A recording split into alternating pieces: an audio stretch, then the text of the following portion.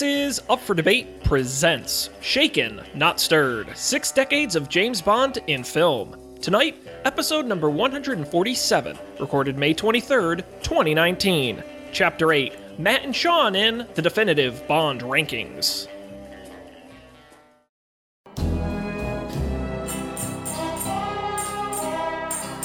Goldfinger, and he strikes like thunderbolt.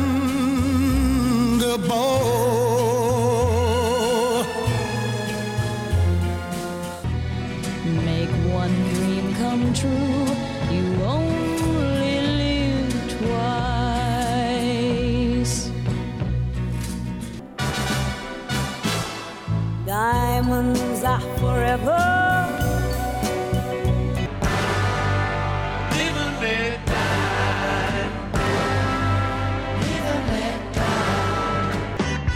An assassin that's second to none, the man with the golden gun. Nobody does it better. Just like the moonraker knows his dream will come true someday. I never felt till I looked at you. For your eyes on me. We're an all-time high. Ice for you is the view to waken. Same darkness late, never fading.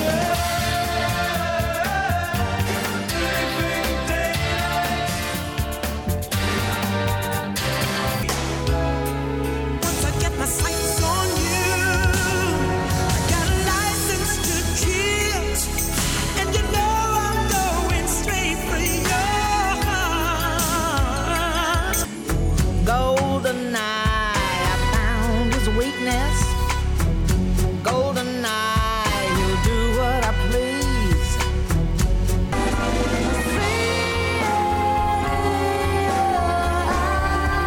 Tomorrow never die.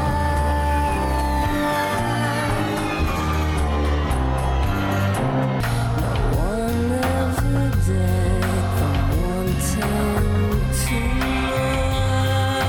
much. The world is not enough, but it is such a perfect place to start. Another day, another day, another day, another day. Sigmund Freud. Cold as water runs through my veins. You know my name. Or someone that you think that you can trust is just another way to die.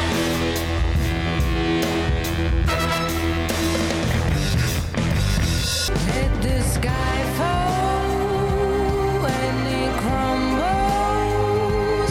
We will stand tall and face it all. For you, I have to risk it all. 'Cause the writing's on the wall.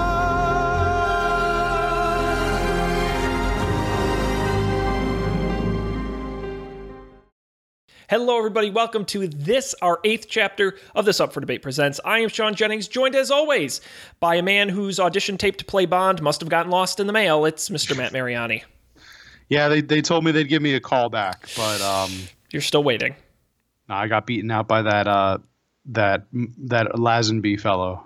Ugh, you know, they always go with him. I thought you would have been better. It's okay. I'm sure that there'll be other moments. There'll be other Bonds out there. I think, if I remember correctly, wasn't the comment that you were too nice to play Bond? You were too approachable? I to think that every was man. the word. Yeah. To every man is a very nice way of saying too just boring, too crappy. Yeah. But I did appreciate when they offered you a smaller role to be a henchman killed by Bond in the first 3 minutes of the movie. You said no. I did. You wanted more. I would have been honored by that, but SAG and all that. It just wasn't worth it, man. You would have had to go through the union, and it's too much of a process, man. They make it too hard on us actors, us aspiring actors.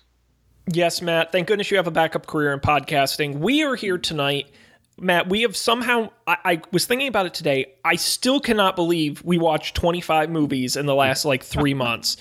Yeah. I have not watched 25 movies in, no joke, the last 5 years. Oh yeah, this was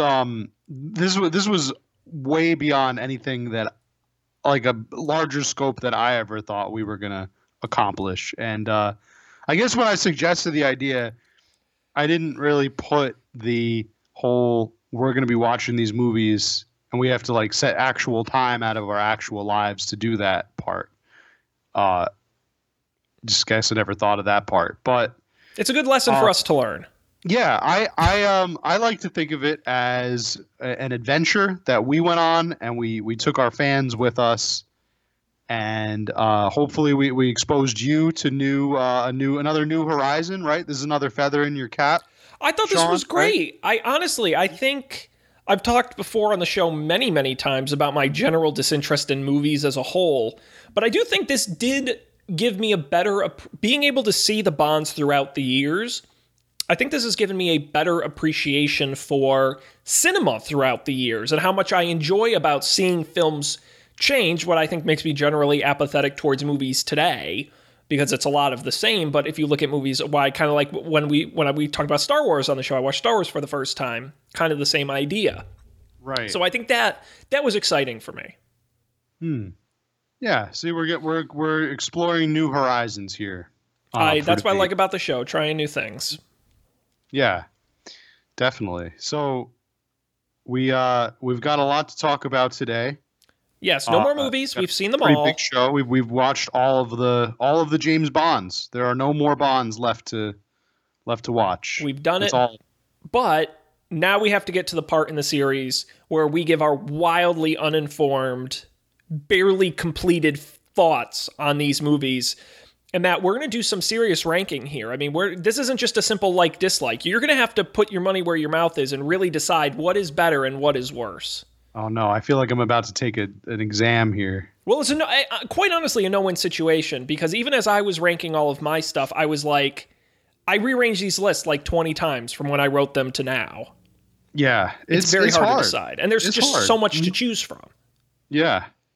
It's there's a lot of categories. There's a lot of things to consider. I think there are different ways and different methods of ranking, and we'll get into all of that. I'm pretty excited to jump in. Yeah, where do you want to start, Matt?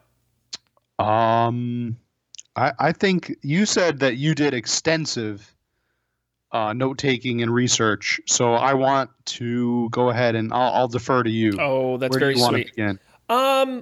Let's start with, so on the list of things that I ranked, and we talked about this last week, the villains' plans, theme songs, Bond girls, gadgets, the movies themselves, the actors. We're going to get through all of that.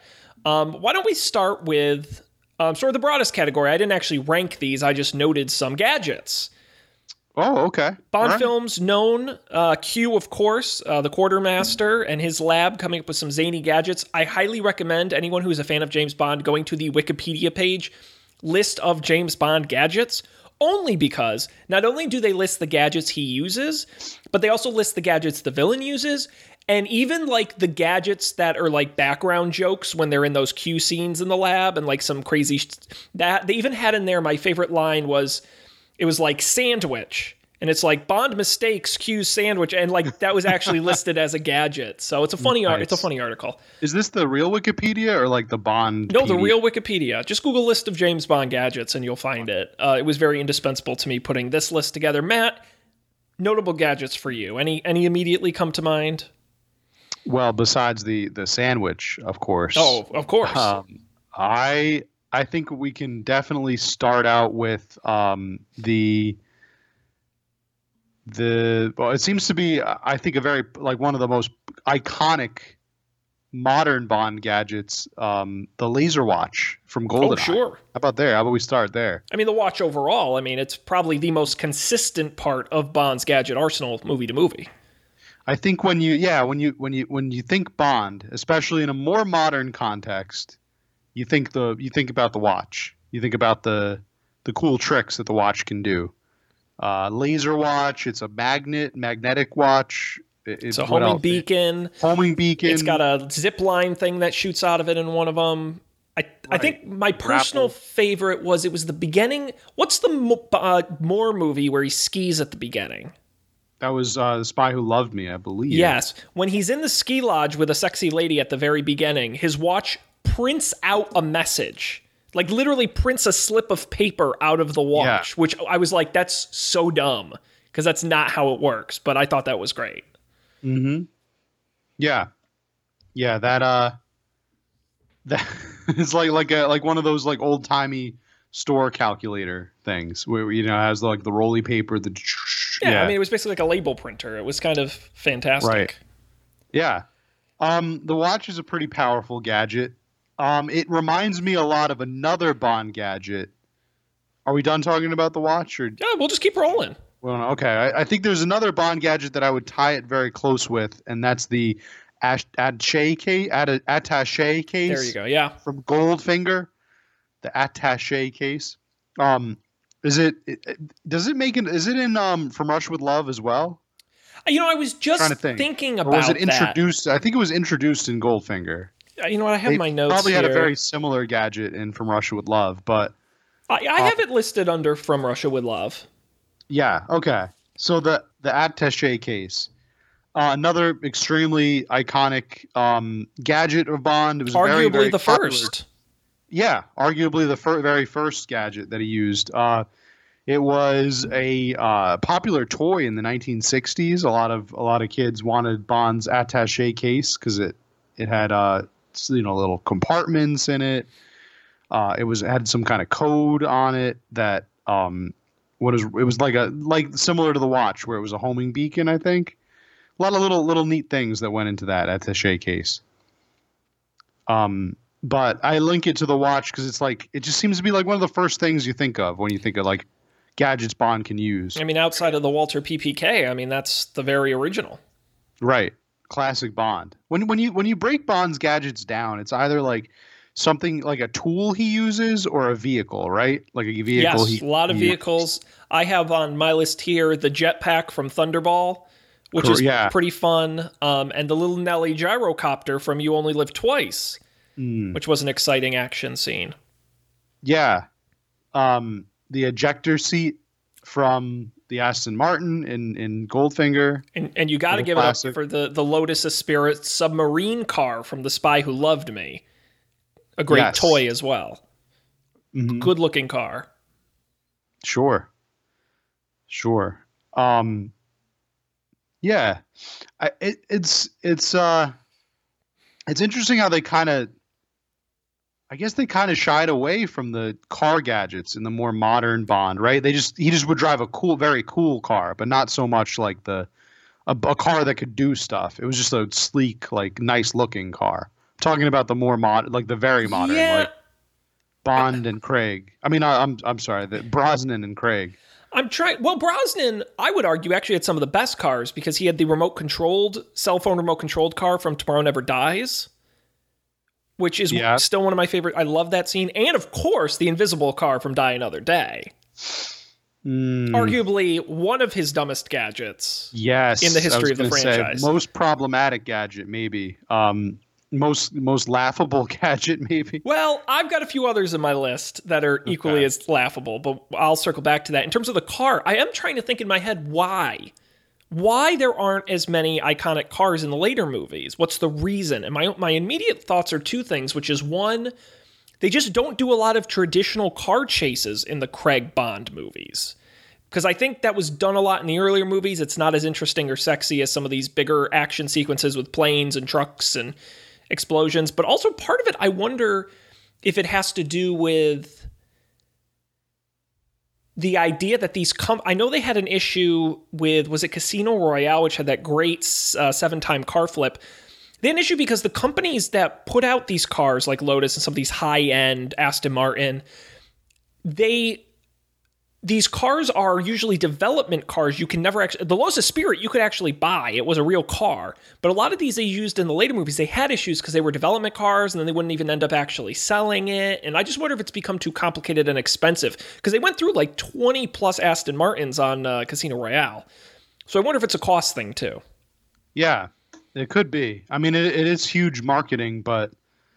You got to weigh the cost of like destroying the car. I wonder if they also have problems now with, like the destruction of the cars themselves. Like, I know that a lot of racing video games, like Gran Turismo and stuff like that, have a lot of companies will like pull. Like, I think that's the whole purpose of I think it's Gran Turismo where like your car can't get like damaged. Sure. Because it like portrays like the car is breakable, and if you associate in your mind that car with getting smashed up and cracked up and stuff, you're not going to buy one maybe. Yeah, well, maybe it has something to do with that. You think about the car chase Inspector, that car never actually gets damaged. It lands in the river, but at no point is it ever actually crashed into. Right. It doesn't get sawed in half like the one in World Is Not Enough. Right. with the Buzzsaw helicopter, which was a great gadget. Yes. Not a gadget that Bond uses, but... I find it hard to believe that's a real thing in reality, that Buzzsaw helicopter. I remember even when I watched the movie the first time thinking like that helicopter is only in the movie so Bond has something to fight. So like why else half. is it in the movie? Like they're at a caviar plant, right? What do they need to saw? These caviar. Well, and I believe, wasn't it introduced earlier in the movie at a logging site where they were removing trees and that was the point of it? Yeah. But it's like, that seems like a bad, what, you're going to cut the tree in half vertically? Like, how does that even help? And how would the helicopter be able to get close enough to the tree without having to worry about like getting clipped by the falling tree? Yeah, that is very dumb. I don't think that's a real thing. I'm not buying it, but I think it's really literally just there so Bond can fight, has something to fight. You can say that about a lot of stuff in these Bond movies. You know, it's like when Q goes through the gadgets and you're like, oh, these are the ones you'll use later in the movie. Right. I would love to know what gadgets he got and never used. Yeah, I was gonna say I would love to have had at least one gadget that he gets, and then in the end he's like, oh, I never used it. Like I forgot about this. He just returns it to Q. Yeah, or just gives it back to him. He's like, sorry, this never came up. Like I literally didn't have an occasion to use this one. They almost had that. I feel like with the I think we talked about this while we were doing these episodes. Both of them were pen gadgets. A lot of pen gadgets. The Never Say Never Again, when he uses the pen to kill the villain lady, in the dumbest way, she wants him to write like a love letter before she kills him, and then he blows her up with the exploding pen because he's going to write the note on the paper she somehow has in her pocket. And then the other pen from GoldenEye. Which I like that pen. Which was, I think they worked that in much better. It's a good scene. Than the other pen. It was a good scene, but I do genuinely believe that a writer thought about it in reverse, which is like instead of saying like, here's the scene where we need a cool gadget, let's like devise a gadget to fit in this scene. It was more like this pen idea is really cool. Let's see where we can fit it in the movie. Yep. And it's like, oh, this guy's a dork. He probably clicks pens a lot. So let's like, but it worked. It did. It was just a kind of a backwards thought process, I thought. A couple other great gadgets that I had in my list. We've talked about most of them.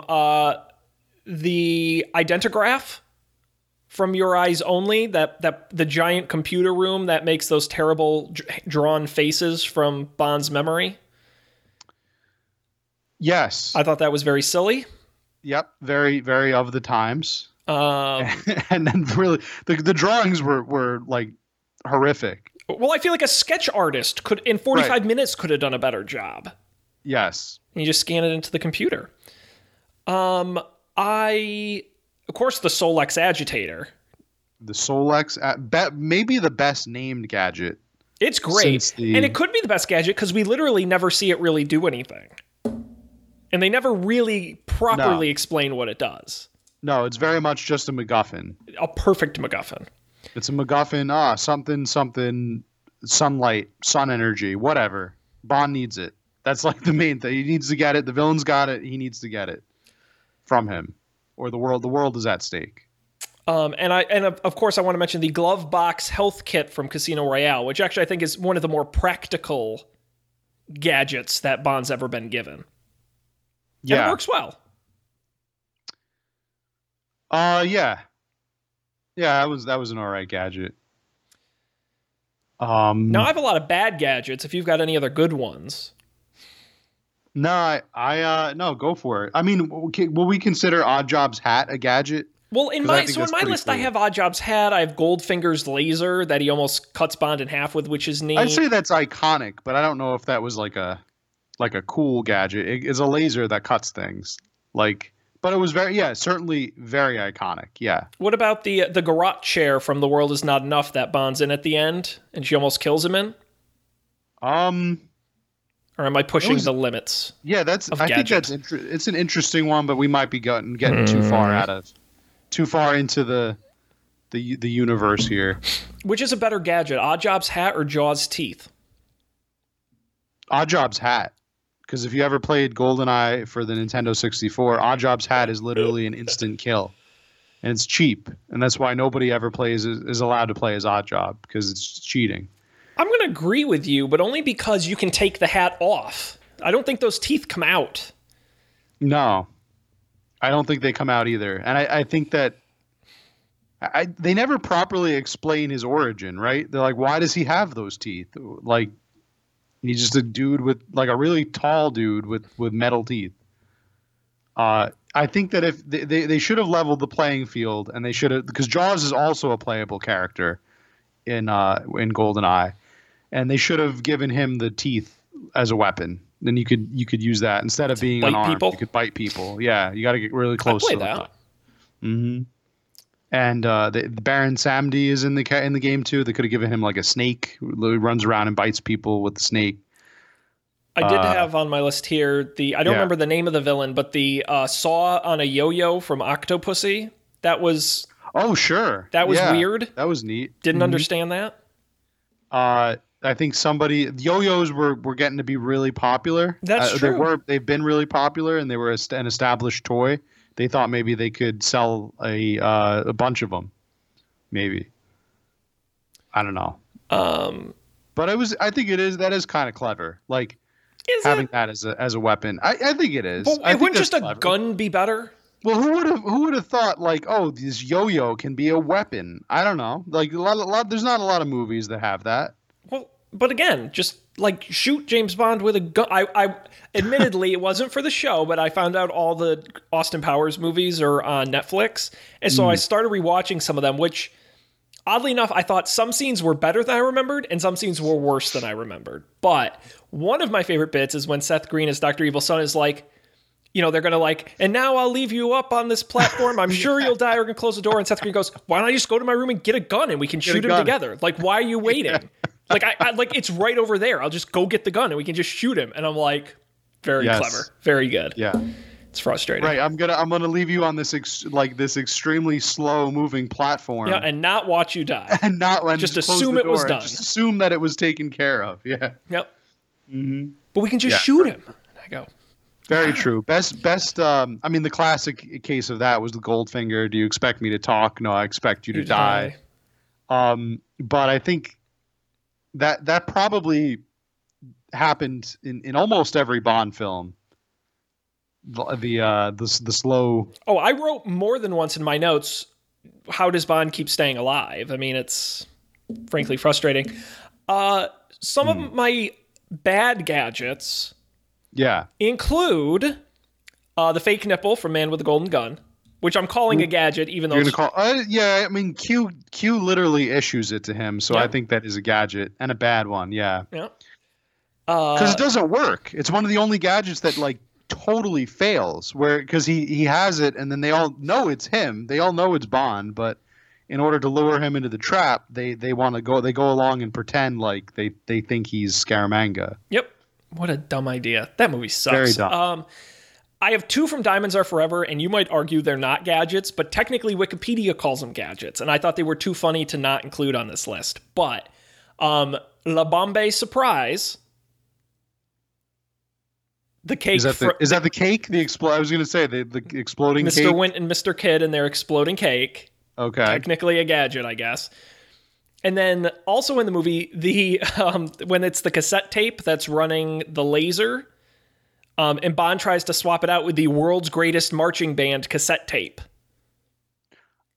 That's a gadget? Well, according to Wikipedia, but I read it, I'm like, that's funny. So I had to include it. Sorry. Okay. That was pretty funny. couldn't I help enjoyed myself. the part where he switches it and then She switches it back. she switches it right You back. dumb. Yeah. I also have to crap on Smart Blood from Spectre, which is just dumb. Yeah. Smart Blood is dumb. Nanoparticles and other. Yeah, but sci-fi that was BS. that's a big science fiction-y trope. I know, but they're not. None It's of not this. Very Bond. But yeah. if you look at all the Bond gadgets, at least they're like somewhat based in a plausible reality. Like you could build a car that turns into a submarine. Sean, there's literally a Bond movie where they confirm that magic and Okay, voodoo is real. we're gonna circle back to that. We're gonna circle back to that. The one and then voodoo magic. Magic is real, and it's like implied. Like, wait, you think this is a real thing? Like, I'm still mad about that. in the Bond universe, it's a real thing. I'm still mad about that. That reminds me. Did I ever tell you my Lego movie theory? This is so off topic. No, go. What is it? What is There's your a Lego single movie moment in theory? that movie that ruins it from being a perfect movie for me. I love that movie. I think it's a really solid film. And if anyone hasn't seen it, sorry, I guess it's a spoiler alert. But, towards the end of the movie, when they cross into the real world and you realize it's the kids sort of imagining the situation, and Will Ferrell comes in as the dad, which is neat. Oh, yeah, with the Craggle. Yeah, and you're like, oh, this whole time it was in the kid's head. It's kind of a beautiful moment. You're like, oh, these characters are really representing how he feels, and you start to make the connection. You're like, oh, this is really neat. And then there's a moment where Emmett is up on the Oh, he workbench, falls off the table. but he moves Right. of his own free will. The kid doesn't move him. Emmett's like, oh, I gotta try. And then that Lego figure moves on its own, which means it's not in the kid's head. That means it's he's alive in reality. He moves without anyone touching him.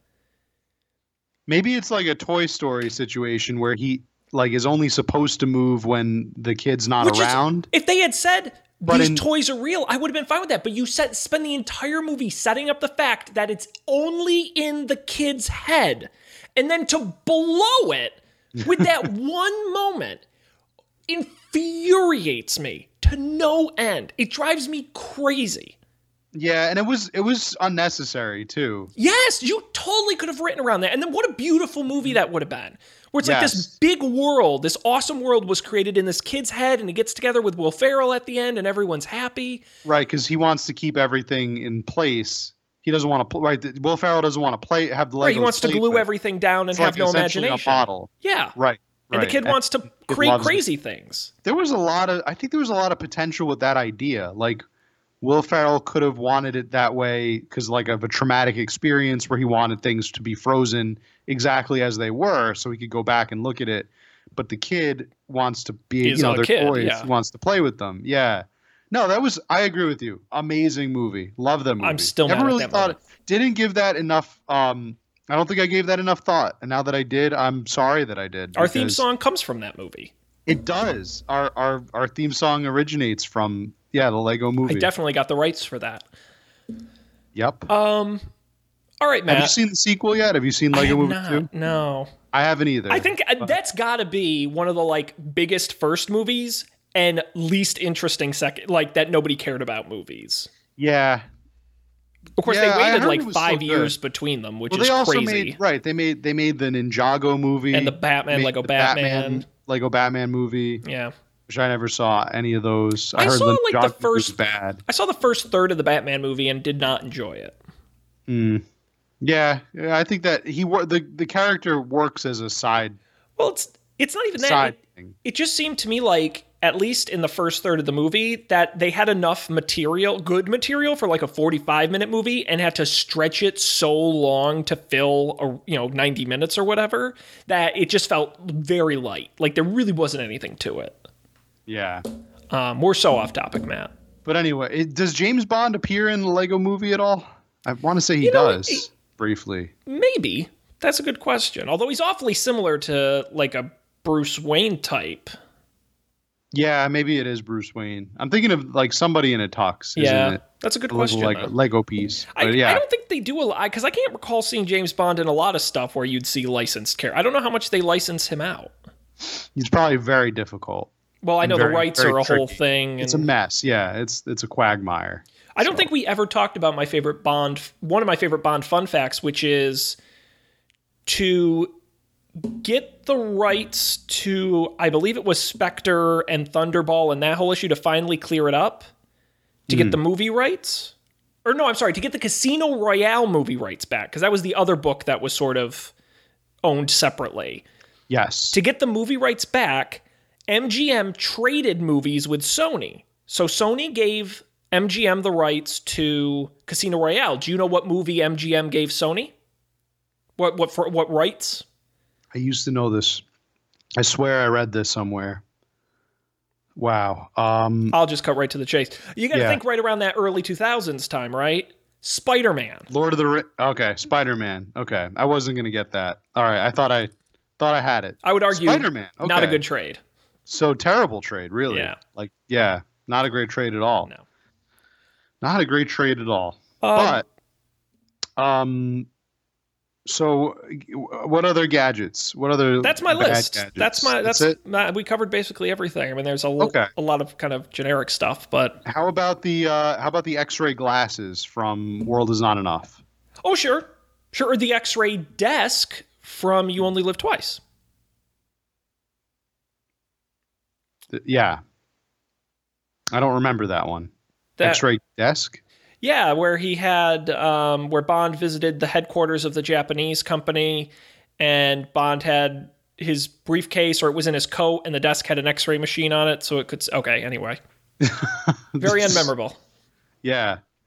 How about if we're on this train, could you count the massage machine from the beginning of Thunderball as a gadget? Oh, the spinal torsion machine. Spinal I think it's torsion called. machine? Yeah. Yes, Tries to kill Bond. awesome. The laser guns from Moonraker. Yeah, those Very are pretty cool. cool. Ahead of their time. Never came back for some reason. Not sure why. No. They developed that technology and then just forgot about it. Because they wanted to compete with Star Wars, and then I think they realized they couldn't, so that was it. I have such a love for was- Moonraker. There's just something magic about that movie. It's so Yeah. stupid. That is one thing I appreciated through doing this show, is that I never realized that as these movies came out, they were directly competing with other genres. So they were trying to like usurp other genres. Oh, so like absolutely. Moonraker with Star Wars, Live and Let Die with blaxploitation. What was it? The Man with the Golden Gun and Kung Fu movies. Yeah, it was like directly like competing. Skyfall with Dark Knight.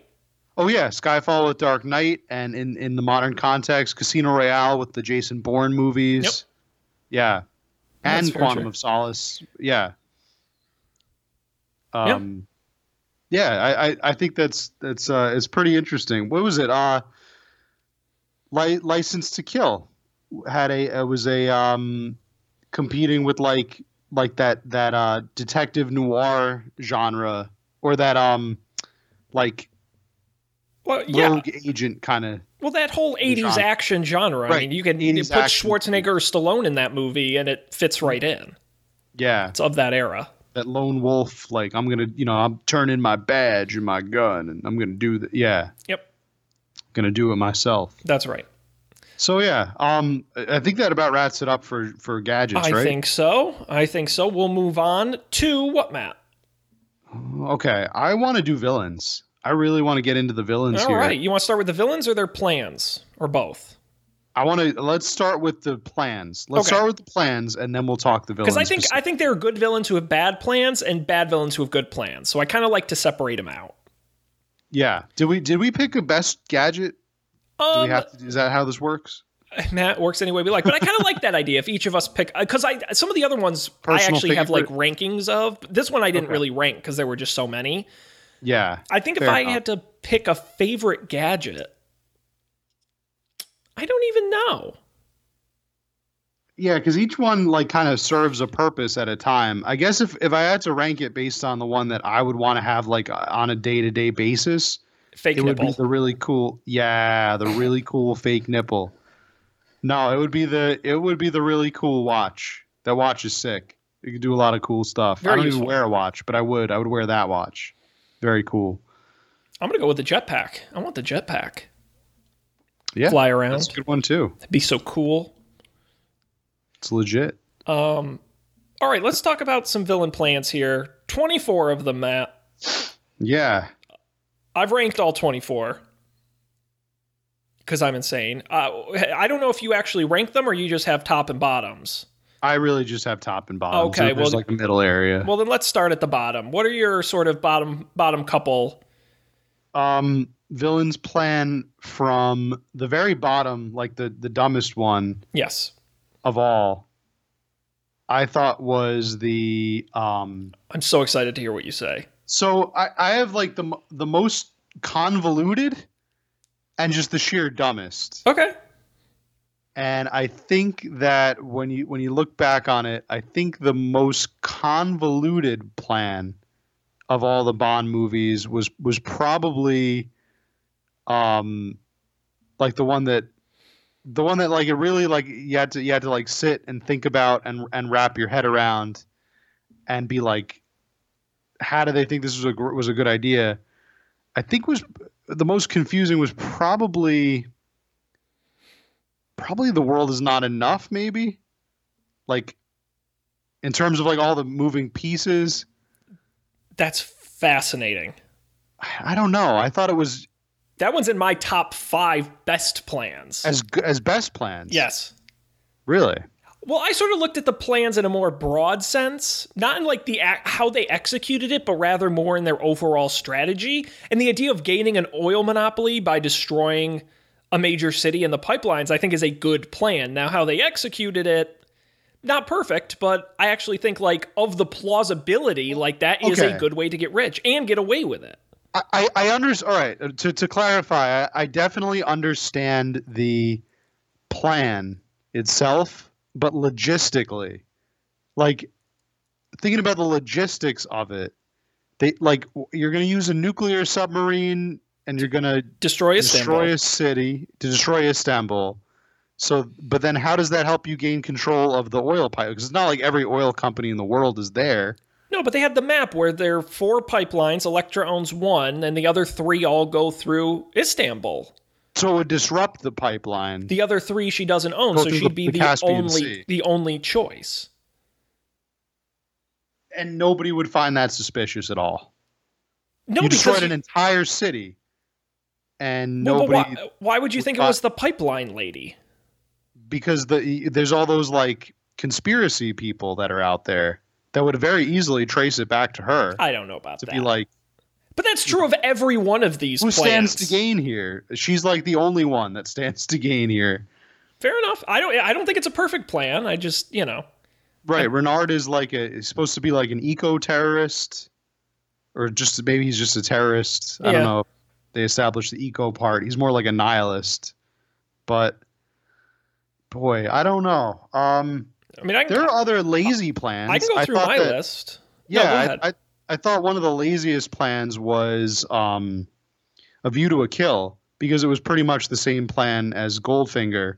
You just A lot of swap out- repeat instead plans. instead of gold, it was microchips. Right, we're going to contaminate, or we're going to like wipe out the supply of microchips and make them unusable.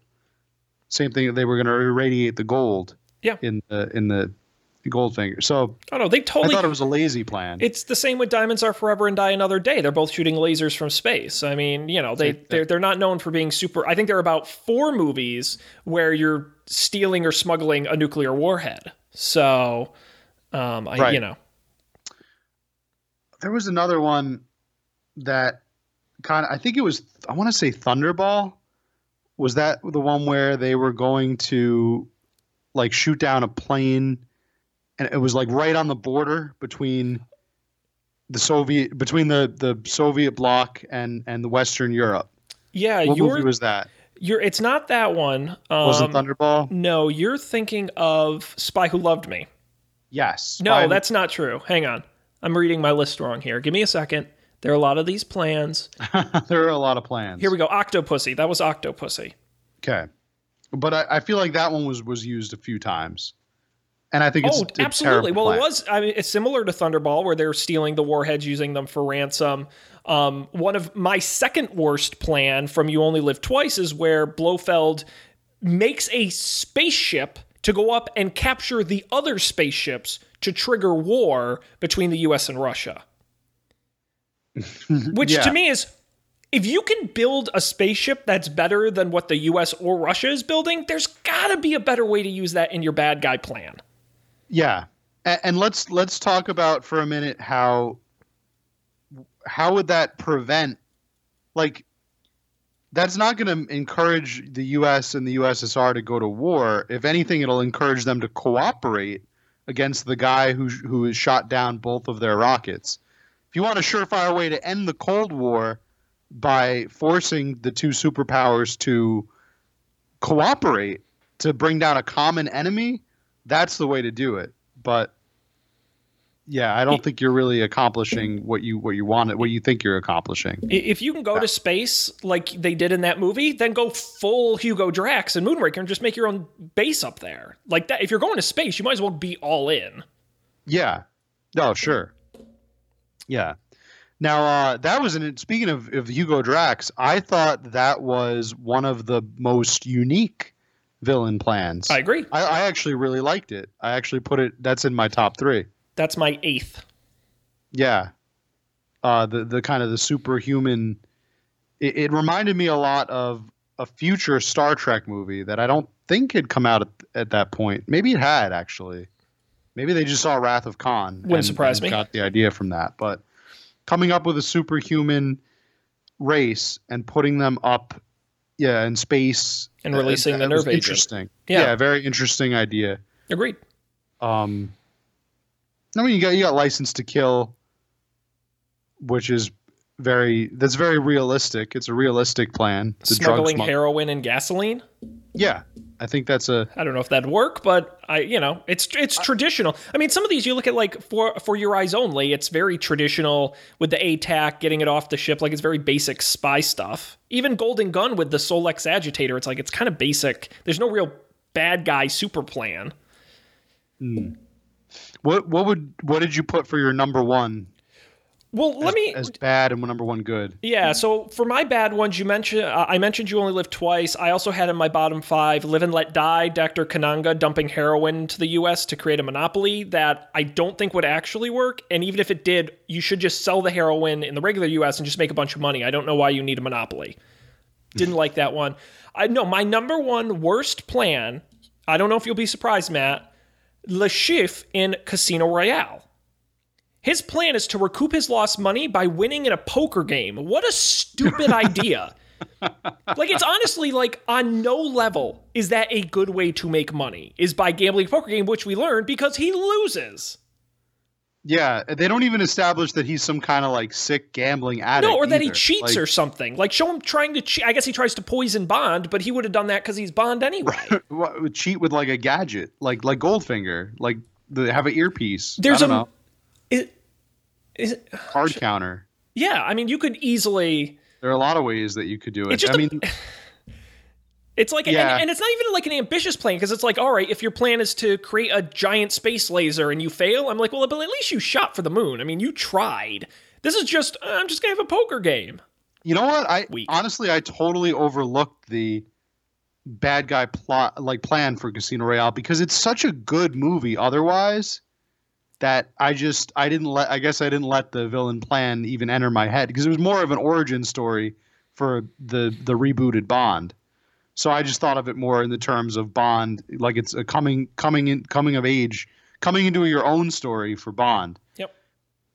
So I just totally ignored even though Le Chiffre is iconic villain, or a unique villain because he weeps blood and all that, and thought the actor did a great job portraying him, but I think you're right. It's a lame plan. It's a terrible plan. And I like villains that it's not that a villain has to have a big, exciting plan, but at least have some. It's not even really a plan. So anyway, that's my bottom.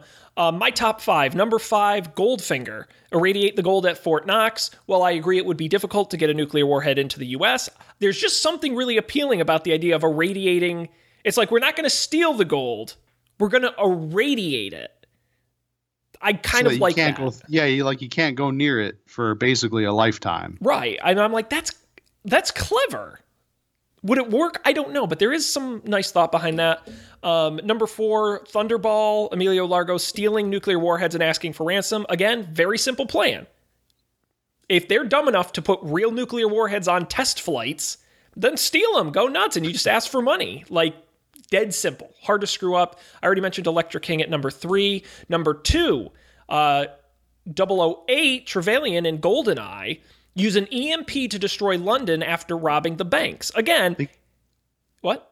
He's 006. 006, damn it. I get confused. He went the wrong way, but that's 006. Right. It's a good plan because he didn't have to build the EMP. The Russians already did that. All he had to do was steal the keys. And it's I feel of almost all these plans, that might be the easiest to get away with. Yeah. Because if you EMP London and essentially destroy London in a way, like they're not going to really be able, like you can just escape. Like they're not going to be able to really find you. I think you can, because you can do it remotely. Yeah, I was going to say, especially since it's coming from space, like, and they're just going to think the Russians did it, or they're, it's pretty. If they had just killed Natalia when they had the chance at the original base, they probably would have gotten away with it. Yeah. Yeah, gosh, that movie was real Star Wars, like Star Wars in the Reagan sense, not like the movie sense. But a little bit late because it came out in the early 90s, but yeah. The space orbital defense grid. And finally, my number 1, Matt, we haven't talked about it yet. Can you guess what it is? We haven't talked about the movie at all? Or the plan at all. It has not come up in this plan discussion. Dr. No? Dr. No! Yeah. I rated that my number 1 because it's so... Really? Once again, a simple plan. Use radio beams to destroy the rocket launches from an island in a way they can't trace because they're just radio waves. You can't really trace them. Okay. In the book, he's doing it because he's harvesting some kind of plant or some kind of resource on his island. I believe it's manure, isn't it? Yeah, it's a special type of manure that only grows in like that part of the world, in that like area. Mm-hmm. And he's again wants to monopolize it or something. Maybe this might be the most confusing for me, because what does he stand to gain by screwing up rocket launches? He works for Spectre. So Spectre's just like the wrench in the machine, right? They're just trying to screw everything up. I think at some point he says something along the lines of, if I hurt the West, it helps the East sort of thing. I think there's some argument in there like that. But it's not for like financial gain. It seems so inconsequential, and it seems like eventually the U.S. government will figure out that this is not the best place to do rocket launches, and will move it somewhere else. But that's what's great about it. It's not high stakes. Like you're just screwing not high with stakes them. At all. It's like okay, so we can't shoot rockets from this island. We'll just go to that island over there and shoot rockets when we're far enough away. Like you don't even have to topple Dr. No in order to defeat his plan. You just got to move far enough away so that his radio beams can't. But that's okay, because he's not trying to stop the space program. He's trying to slow it down. So go ahead and move. By the time you do that, the Russians will be miles ahead of you. They'll be on the moon by then. It's great. I don't know when you look that. at Blofeld, right? He makes his own spaceship to damage the space program. All Dr. No does is set up a radio tower. And he does the same thing. If NASA is smart enough to build these rockets to go to the moon, you don't think they're smart enough to figure out what is messing them up? Apparently they couldn't, because Bond had to do it. If Bond had never showed up, they wouldn't have found out. And Bond didn't even know what his plan was until he got to the island. Because radio waves, apparently, according to the movie, you can't trace them. They don't know what the problem is. They just know the rockets keep crashing. and they can't figure it out. And they it's can't just figure it taking them a out. long time. I agree with that. It is a simple plan, and I think there is something to be said for simplicity, because my least favorite plans are the most convoluted. The ones that I think require the most explaining or expounding, I think, are usually the worst plans. Yeah. But I don't know if I would say it's the best plan. That's 'Cause okay. It's really, at the end of the day, like you're ruining their day, but I don't think you're achieving anything great. But then again, Dr. No was just a henchman. He wasn't really he was a top operative within Spectre, but he wasn't like the head honcho of it. He wasn't yeah, I mean, that's he wasn't true like of a lot of he wasn't these. like a Goldfinger, like a central Sure. guy. Well, Matt, let me ask you, what's your number one? My number one villain plan, I really like Goldfinger. Goldfinger's got to be in my top 3, like the irradiated gold. Same reason that we just talked about. Sean, I really like the villain plan from. There's another one that we haven't talked about yet. On Her Majesty's Secret Service. That is in my bottom 5. I love that plan. I think that's a great plan.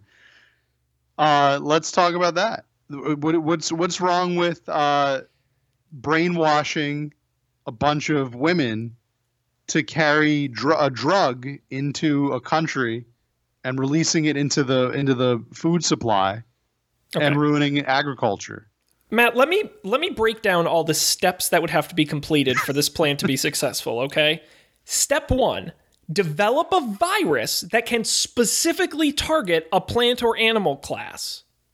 Number 2, somehow locate and convince attractive women who work on or near those plants or animals to come to your weird allergy institute. Number 3, brainwash all of them into doing whatever you say.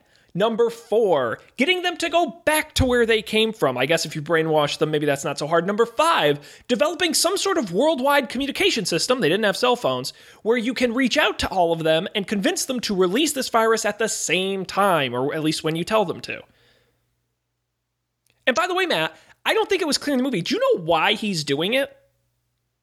This plan in the movies? Why he's poisoning the... What is he trying to gain? I think he just has like a vendetta. Doesn't he just hate the West? He wants something specific, which I didn't even realize till I reread the Wikipedia. Seriously, they don't make it very clear in the movie. Blofeld's trying to...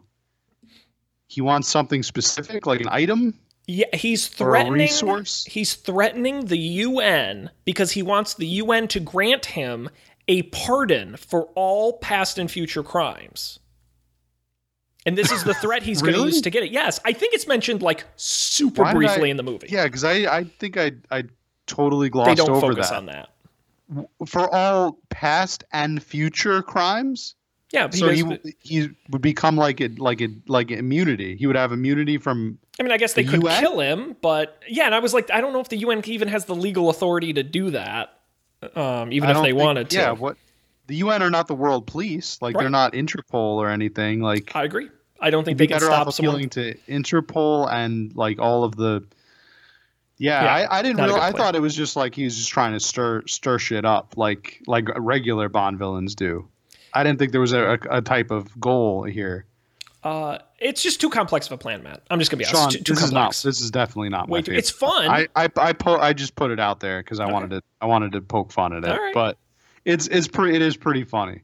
It's pretty insane, and it's a good movie plan. But what I like about it is that I think it is a very Bondian plan because I think it marries the fiction, the absurdity with a semi-realistic, semi-plausible goal, like the whole poisoning of a part of a vegetation so that it causes a famine or it causes disease or something.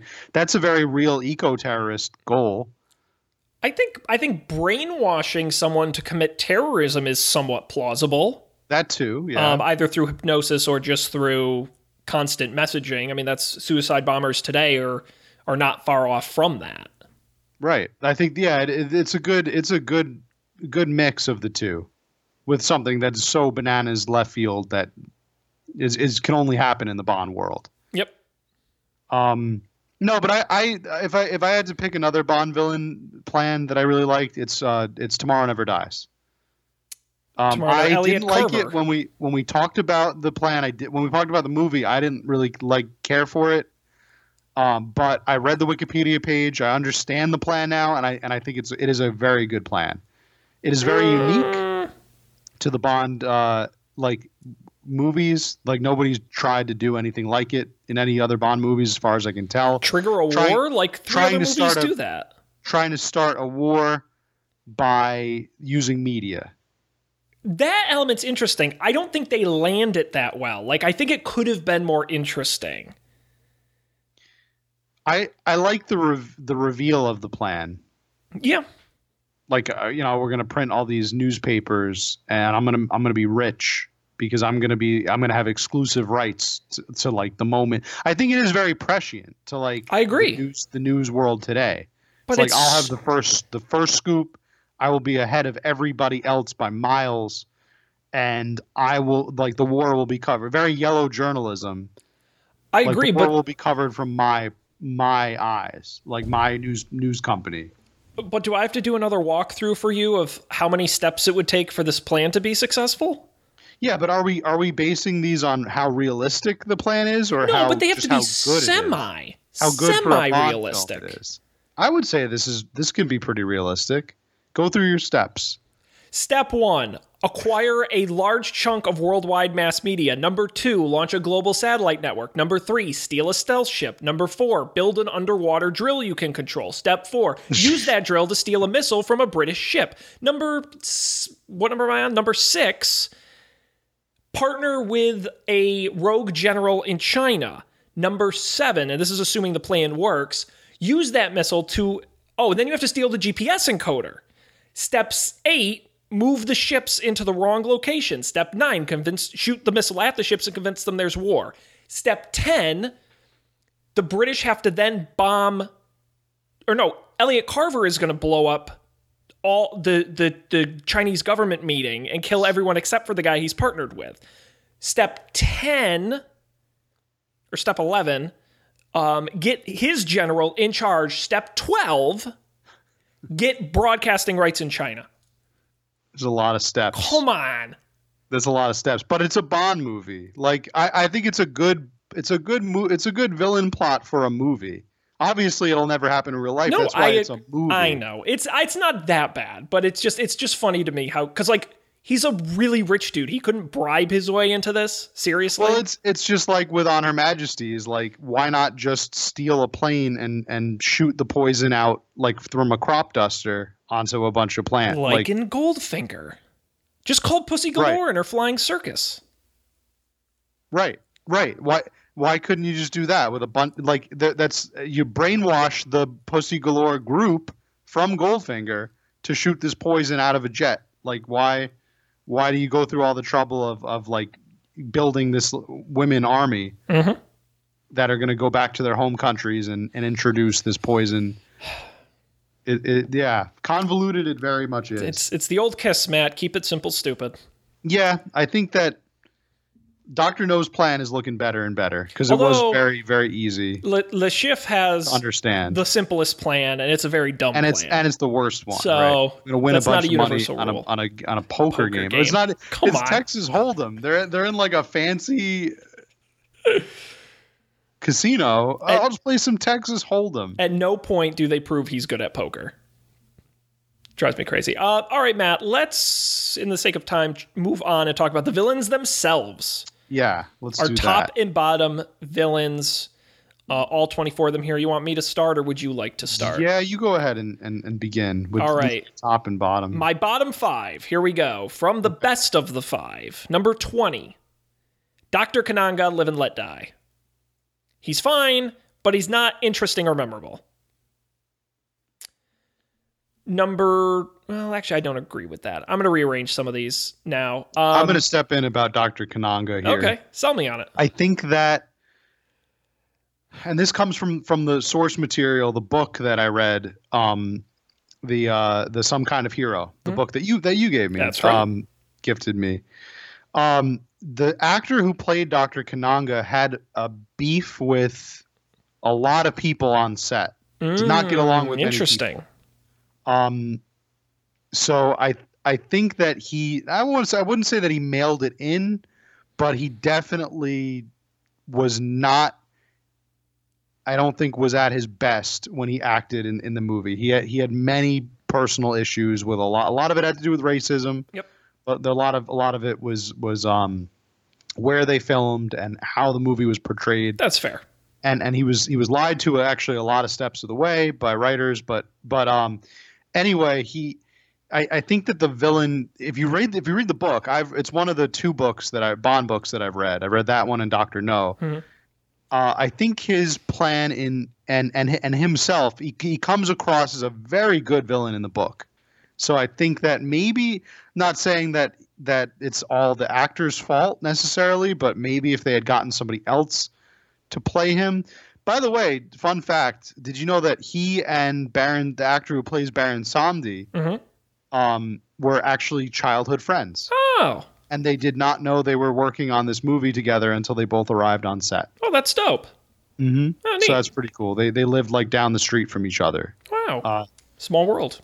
Yeah. So yeah, that was cool. So I don't know. I wanted to defend Dr. Kananga totally am / with Mr. Big. Yes. Because I think he comes across as a much more dynamic villain in the book. Yeah, the movie's not fair to him. Yeah. I agree. Mm-hmm. Unfortunately, I still got to knock him down for that. I'd also say General Orlov / Kamal Khan from Octopussy. Again, mostly just not memorable. Down there, Dominic Green from Quantum of Solace. I think he's just a wimpy villain. Actually, I rated his plan pretty high because I think stealing a country's water and then forcing them to pay exorbitant amounts of money for it is a pretty good plan. But I just think he's a wimpy guy. And then my absolute worst, my absolute bottom is Blofeld from Spectre. Okay, I was going to ask. You need to specify. I've got which Blofeld. I've got 4 Blofelds on this list. Okay, so Blofeld from Spectre, you would Yes. say is the worst. I think interesting. Because That's he an didn't interesting do one. crap. He was useless. He wasn't interesting. He was I felt like he was barely in the movie.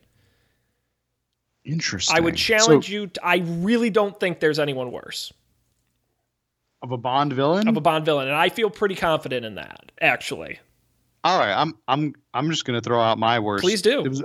I didn't think about this for very long, Sean, but but I think we have a winner.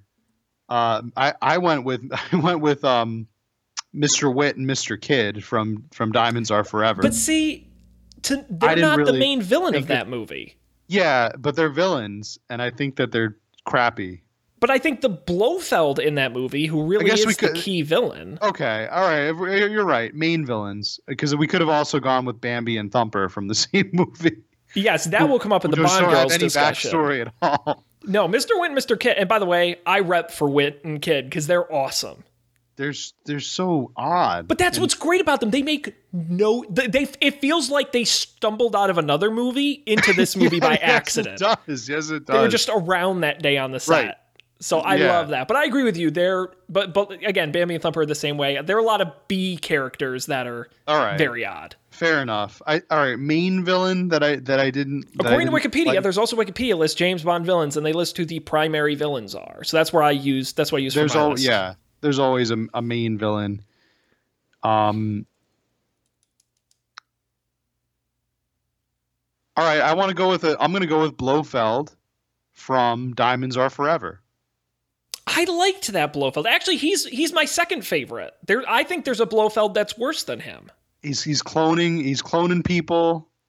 But I think the actor is really good. Whoever played but him. I think I'm the talking about the performance villain. is The good. actor is really good. I agree, but the villain himself, I think that's the movie where he gets kind of ruined for me. Well, let's talk about the 4 Blofelds, right? Mm-hmm. We talked about Blofeld in Spectre. Blofeld in Diamonds Are Forever. The Blofeld in You Only Live Twice. Right. And then Telly Savalas Blofeld in On Her Majesty's Secret Service. Who I think was the best Blofeld. He's actually my number 1 villain. Yes.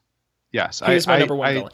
I like that. I think he's you not have my to- number one villain, but I thought he was fantastic in that You movie. have to. It's just like I feel like it's one of those things you have to put Blofeld first, and of the Blofelds, he was the best. Yeah. It's also, I think, is that that's got to be where they got a lot of the Doctor Oh, a ton of it. Dr. Evil. Dr. Evil. Thank Yeah. you. I would say that's the iconic Blofeld performance. Yeah, I would agree. I really liked him. In terms of best villain, I didn't remind me the For Your Eyes Only Blofeld. What his You mean the You Only Live Twice? I'm sorry, You Only Live Twice. These movies sometimes they blur together. Oh my god, I had to research so much. So, Oh, okay, so all right. You Only Live Twice Blofeld is the rocket volcano Blofeld. Yes.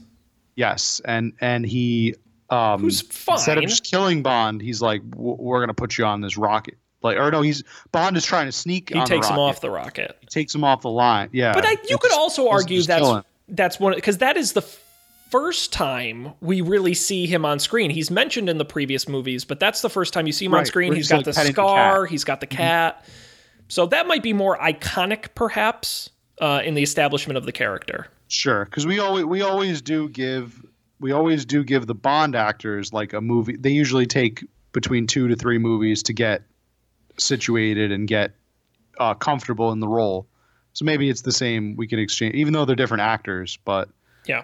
the character, flesh out the character of Blofeld. What are some other bad villains? I thought yeah, go ahead. I was gonna go for the villain in Octopussy. Yeah, General Olav and Kamal Khan Right, kind I of think split yeah, that. you did. You mentioned that one. The Living Daylights. Yes, Had a I agree. Pretty unremarkable villain. Koskov Yeah. and I thought the Brad Whitaker character at least Mm-hmm. was over the top and interesting, but I think the villains are the least interesting part of The Living Daylights. Yeah. Unfortunately. No, because that was a great movie otherwise. Oh, it's some of the best action. I think Timothy Dalton's excellent in it, but it's so not about the villains. No, very, very generic villains. Yeah. And it's Agreed. another recycled plan Yep. from a previous one Yep. where they're gonna try to do something to heighten the Cold War, right? They're gonna steal nukes or something and set one off in Eastern Europe. In Daylights? I want to say, isn't that the plan? No. They're gonna set off a nuke in East, like somewhere that's on the border between. This is the second getting- time you've taken that plan and applied it to the wrong movie. No, that's Octopussy.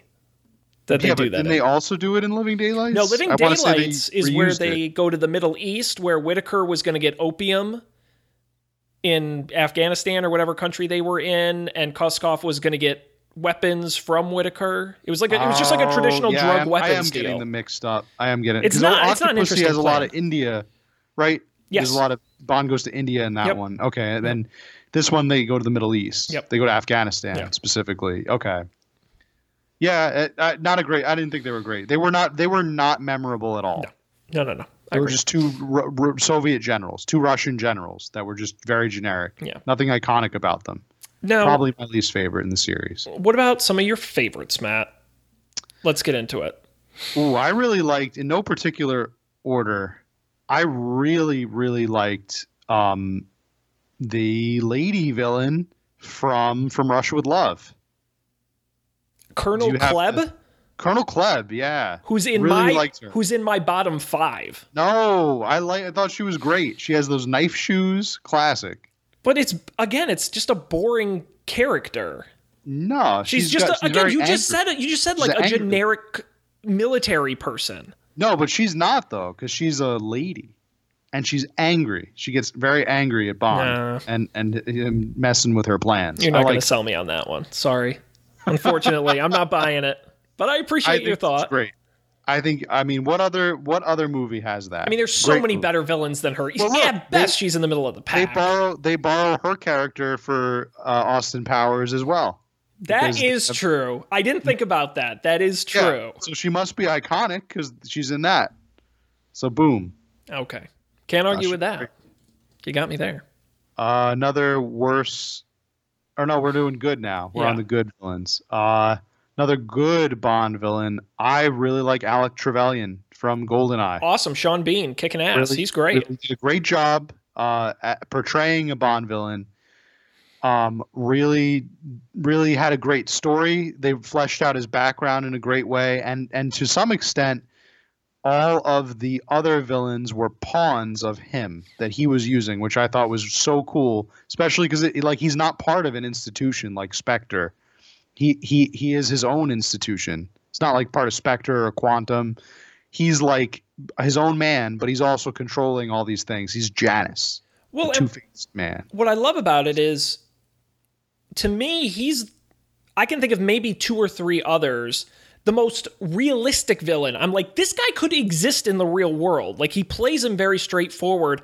I would argue another character that's like, who is in my top 5 is Sanchez from License to Kill, who I think is a really good villain, compelling to watch, very interesting. And I'm like, that could be a Terrifying. real drug dealer And guy from he is. South He America. is like, hands down, there are drug dealers in South America sure. that are him. Yeah. That are ruthless and vicious. Yep. Just terrifying like him. Yeah.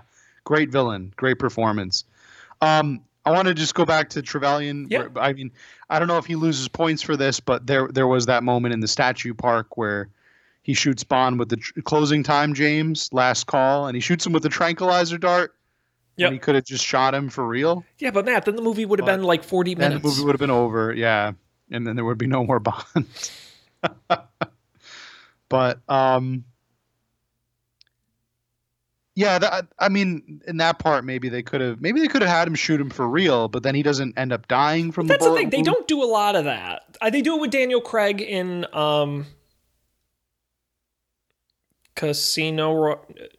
Skyfall. Where he gets shot. No, Yes. it's Casino Royale, I think. When you're talking about with the poison. No, it is Skyfall. It is Skyfall. Yeah, at the definitely beginning, he gets Skyfall, shot yeah. and survived. But they don't do a lot of that. No, they don't. They don't, because I don't know why though. Because it's not because like getting shot doesn't mean that you're guaranteed to die. Matter of fact, there are a lot of cases where people survive from being Yeah, shot. although to be fair, Bond is usually being shot at by high-powered machine guns or missile launchers or other crazy. Right, things that guarantee instant death. But that moment, I don't know. I didn't like that part where he just is the classic villain. Like, I'm not going to kill you. I'm going to Yep. toy with you, and No, that's my downfall. instead, I'm going to put you in this helicopter. And have missiles fire from the helicopter, but back at Right, a helicopter with ejector seats. for some reason. Yeah. Helicopter with ejector seats, right? Made for Bond to escape. Because this is a villain plot in a Bond movie. My favorite villain of all time, Sean, Bring it on. may not surprise you. I keep it classic with Goldfinger. Auric Goldfinger. He was in my top Auric 3. Goldfinger.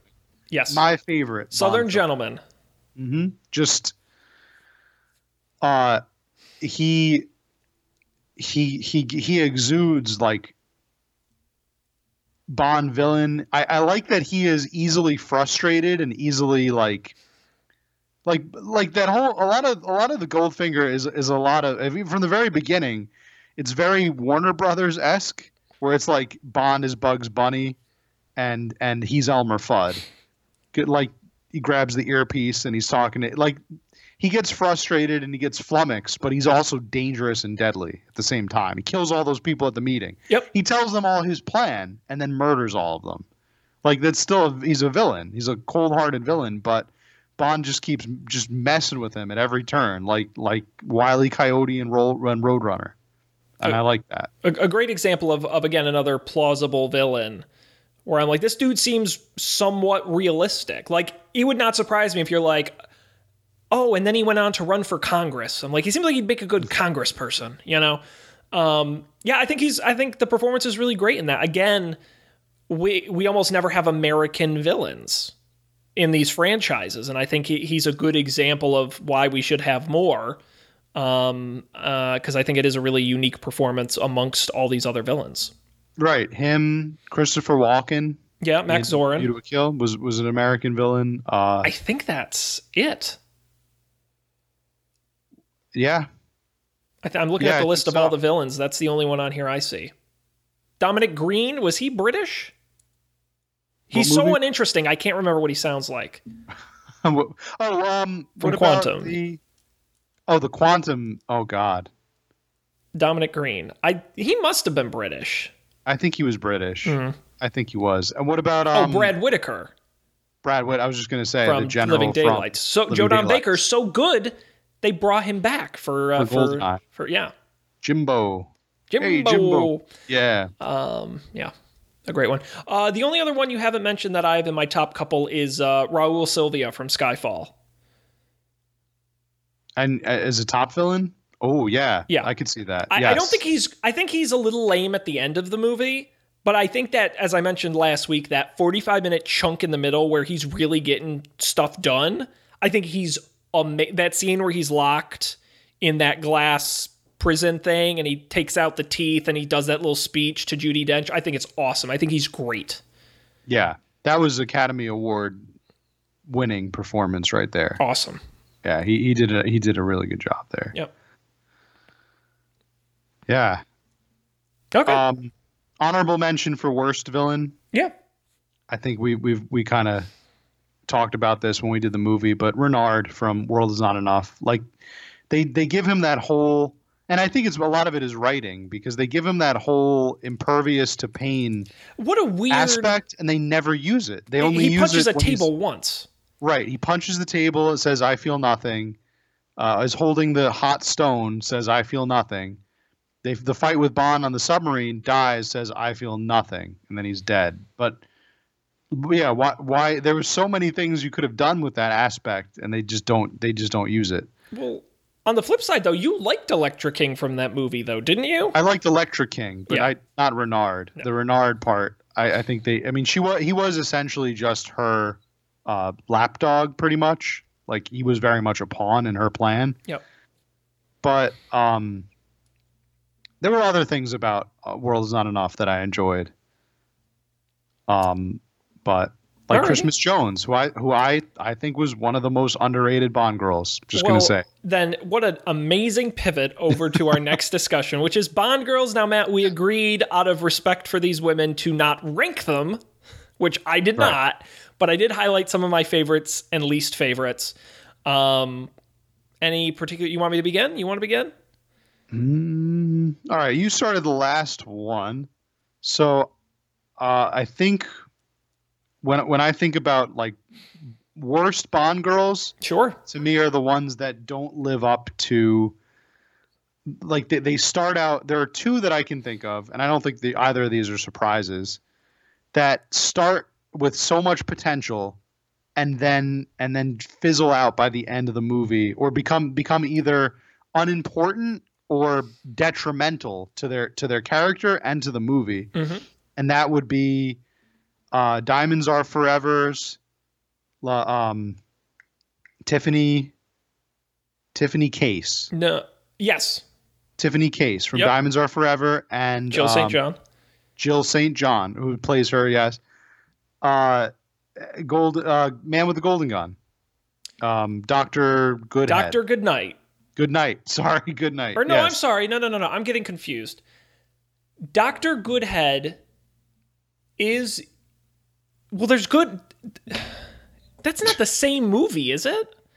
I think it is. No, because there's Goodnight, who works for MI6, and then there's Dr. Goodhead. I don't think And they're there is two a separate Dr. characters. I don't think that's got to be from Austin Powers, right? That's not a real. No, Bond Dr. villain. Goodhead absolutely is. there can't Dr. be. Holly Goodhead, who was in Moonraker. She was in Moonraker. Oh, I'm sorry. That is not who I'm talking. Goodnight is from Golden Gun. Good night. Yes, Yes. Dr. Good, or just good night. Good night. Do Yeah, not that like, was kind of her code name of sorts. because I mean they start off as trying to establish them as, and I think Diamonds does this worse, does this like even more egregiously. They establish them as good, positive, powerful, strong female leads, and then somewhere along the line in the movie they get eclipsed by Bond and Bond's masculinity, and they like in Golden Gun she falls to the background.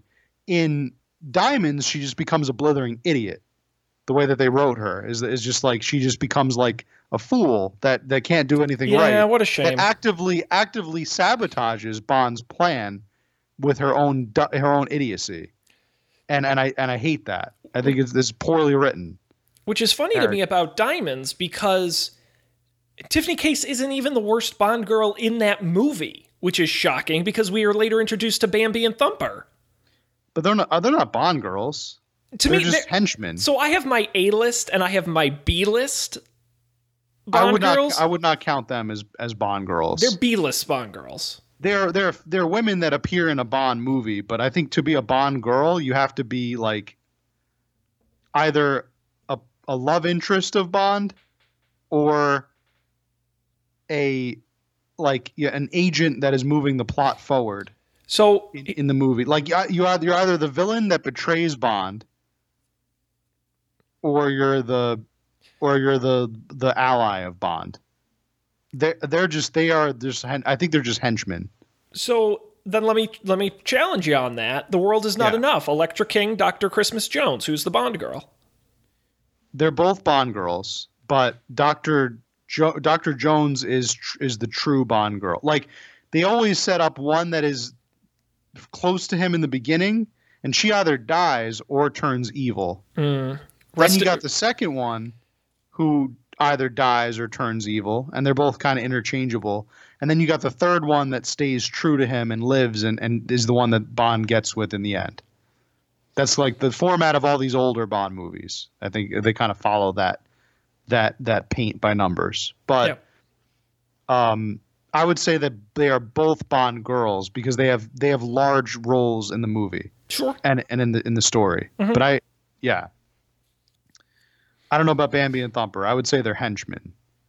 Because like, would you say that Oddjob is like a villain? He is a villain, but is he the main villain of Goldfinger? No, he's a henchman. No, but I guess the question is, can there be more than one Bond girl in a movie? And I would argue yes. I would say yes. Because a Bond girl to me is a broad term. Like again, I'll throw in Tomorrow Never Dies. Wei Lin, arguably the Bond girl, but Paris Carver also plays an important role in the movie, had a past relationship with Bond. I would say they're both Bond girls. Yes. Both of them qualify as Bond. Because Paris Carver dies. Yes. They can't both live in the end. There's got to be one that dies or turns evil, and then one that lives and stays true to Bond. Same with Die Another Day, Jinx and Miranda Frost. Same idea. Yeah, exactly. So that's my pick for the two worst. Okay. If I had to say two best, or do you want to do your two worst? Well, I think my worst are somewhat obvious. I like Tiffany Case a lot more than you do. I agree the movie doesn't do her justice, but I do think Jill St. John is good in that role. And I think for a good chunk of the movie, it's interesting. For a movie set in Las Vegas in America, I think it's okay to have gone there with her. So we'll disagree a little bit. I get your position, but I stand by. I actually think she's not bad in that. I guess I just wish that they gave her one moment of redemption in the end.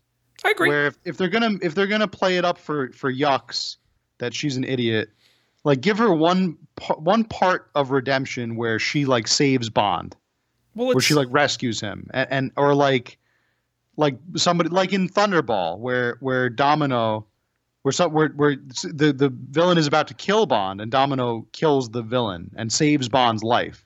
Like why couldn't they just do that for her? Well, my favorite Especially example, they work her up in the beginning. My favorite example of that thing in all of media is in The Office, where Michael Scott is always an idiot, but when he goes to talk to Ryan at business school, at the end of that episode, he spends the whole episode being a complete moron, but at the end he says, business isn't about business, it's about the people. I don't remember the exact line. It's much better than what I said. But that's the moment you're like, maybe Michael Scott isn't a complete idiot. Maybe he actually does know what he's doing. I always like that example. Yeah, what does he say? It's not about the books or something. Or it's not about the grades or. Yeah, but he goes, it's about, and you'll never understand that, or something. He said something like that. It's great. Yeah, because he's handing out the candy bars and stuff. Yeah. But anyway, Interesting. off topic. Interesting. My bottom Bond girls, Good Night from Golden Gun. I gotta include her down there. I'm gonna give an honorable mention to Paris Carver, who was not good. And I thought Mayday from A View to a Kill was kind of a waste of a Bond girl. She's in my top. She's in my top 3. Because she doesn't do anything. She's like She's in my strong, top but she 3. barely talks. When you get a great actress like that, she wasn't. Yeah, she wasn't. They got a great actress, but they wasted. But to be Grace fair, they Jones. wasted Christopher Walken in that role too. So I think it was just good people in a bad movie. Unfortunately, Maybe it was. Maybe I'm just looking at it from the wrong way. I thought she was excellent. I just don't think that they gave her enough opportunity. No. They didn't give her enough speaking roles, really. Enough speaking parts. Yep. But as a character, she is very strong and very positive, and she saves Bond again, sacrifices her own life to save Bond. Not many Bond girls in the franchise do that. That's true. So. But honestly, there weren't really many I didn't like. To be honest, this was probably the one I struggled the most to come up with negatives on, because some were better than others, but very few were straight up bad. No, I agree. The 2 that I mentioned, I think, are the only ones that I have qualms with. Yeah. Which is why I put them out there. What do you think of? You got Jill Masterson from Goldfinger. Seems to be a divisive one sometimes. Well, to me, it's just like it's an honorable mention. Jill and Tilly Masterson, the Masterson sisters. May they rest in peace. Yeah, she's fine. But that movie is so redeemed by one of my favorite Bond girls, which is Pussy Galore. Oh yeah, who's awesome. She is awesome. It is not okay what Bond does. No, to her and most of these women. And most, to be clear, not okay, but a very good actor, very well played Bond girl, and a very good, yes, I agree, very very like good independent Bond woman. Very cool. My favorite Bond girl. And again, I don't think it's going to be a surprise if you listen to our show, but the Spy Who Loved Me, the Bond girl from The Spy Who Loved Me, I thought was tremendous. Anya Amasova. Thank you for jumping in there, because I totally did not remember her name. I was just going to call her the Triple X. They usually or Double X or something. No, it was Triple X. Triple X, yes, is her like code name, and they usually refer to her as Triple X in the movie. I thought she was great. I'm surprised. I'm surprised you picked her. She's my favorite. You thought I was going to go Christmas Jones? No, nobody's favorite is Christmas Jones. She's not my favorite. You can't say, good or bad. She's nobody's favorite. No, I think Triple X is my favorite because she is truly Bond's equal, like throughout that entire film, and I don't think she takes it. There's no, like, she fixes the car. She knows what Bond. She's intelligent. She's Bond's equal. She's Bond's like Soviet parallel. Throughout the whole movie. I think it works in the story of the movie well. I don't think she's my favorite actress to ever be a Bond girl. No, I'm not talking about actress. I guess this is a difference where I'm talking about the disagreeing character. a little bit, but no, I agree with you. It's great. It's honestly a great character. Mm-hmm. See, I thought you were going to pick a different one. Do you know who I think you were going to pick? Halle Berry? As Jinx? No, As Jinx? That's terrible. That Bond girl is awful. She only is allowed to talk in quips. Yeah. Hallmark wrote her character. Such a shame, because she could have been so great. No, of course I'm talking. You won't. I guarantee you won't even realize what movie it's from. Melina Havelock. Is that the character or the actress? That's the character. If it makes you feel any better, it was played by Carol Bouquet. That doesn't make me feel better at all. No. For Your Eyes Only. Her parents get killed on the ship. She has the crossbow. Oh. Works with Bond. No, she's up there. I would probably place her in the top 5. Because she's the only civilian Bond girl who kicks ass. True. Which she's I not like. trained or anything. Yes. She's on the Greek islands, right? Yep. Yes. Yep. She's really cool. Yeah, I would definitely put her up there as she does kick ass. Yeah. But that movie was very plot heavy. And a lot of the plot I think didn't have to do with her. It had to do with Bond solving mysteries and going around the Greek islands. But you're right. She does. She knows the culture, and that helps. She Bond contributes to the movie. She's very helpful, and and especially towards the end where it's him and her and the other guy who you think is the villain at the beginning, but he's not. And like their merry crew that go up to the monastery and do that whole thing. Mm-hmm. I think she contributes well. So I would have said she's in my top, also in my top. Is she the best Bond girl? But she is the only Bond girl who actually got a ring, Tracy. Teresa. I think you kind of, like by law, you kind of have to put her near the top, don't you? No, they're you married. Don't. You totally don't. They get married because Bond. I mean, God, it's such a mess because he's courting her because he wants. Isn't he like playing a role? He's like, it's part of the job, but then he accidentally falls in love with her. Well, first he finds her on the beach. Right. Is she trying to like? She's trying to drown herself. Okay, that runs out in the water, trying to drown herself.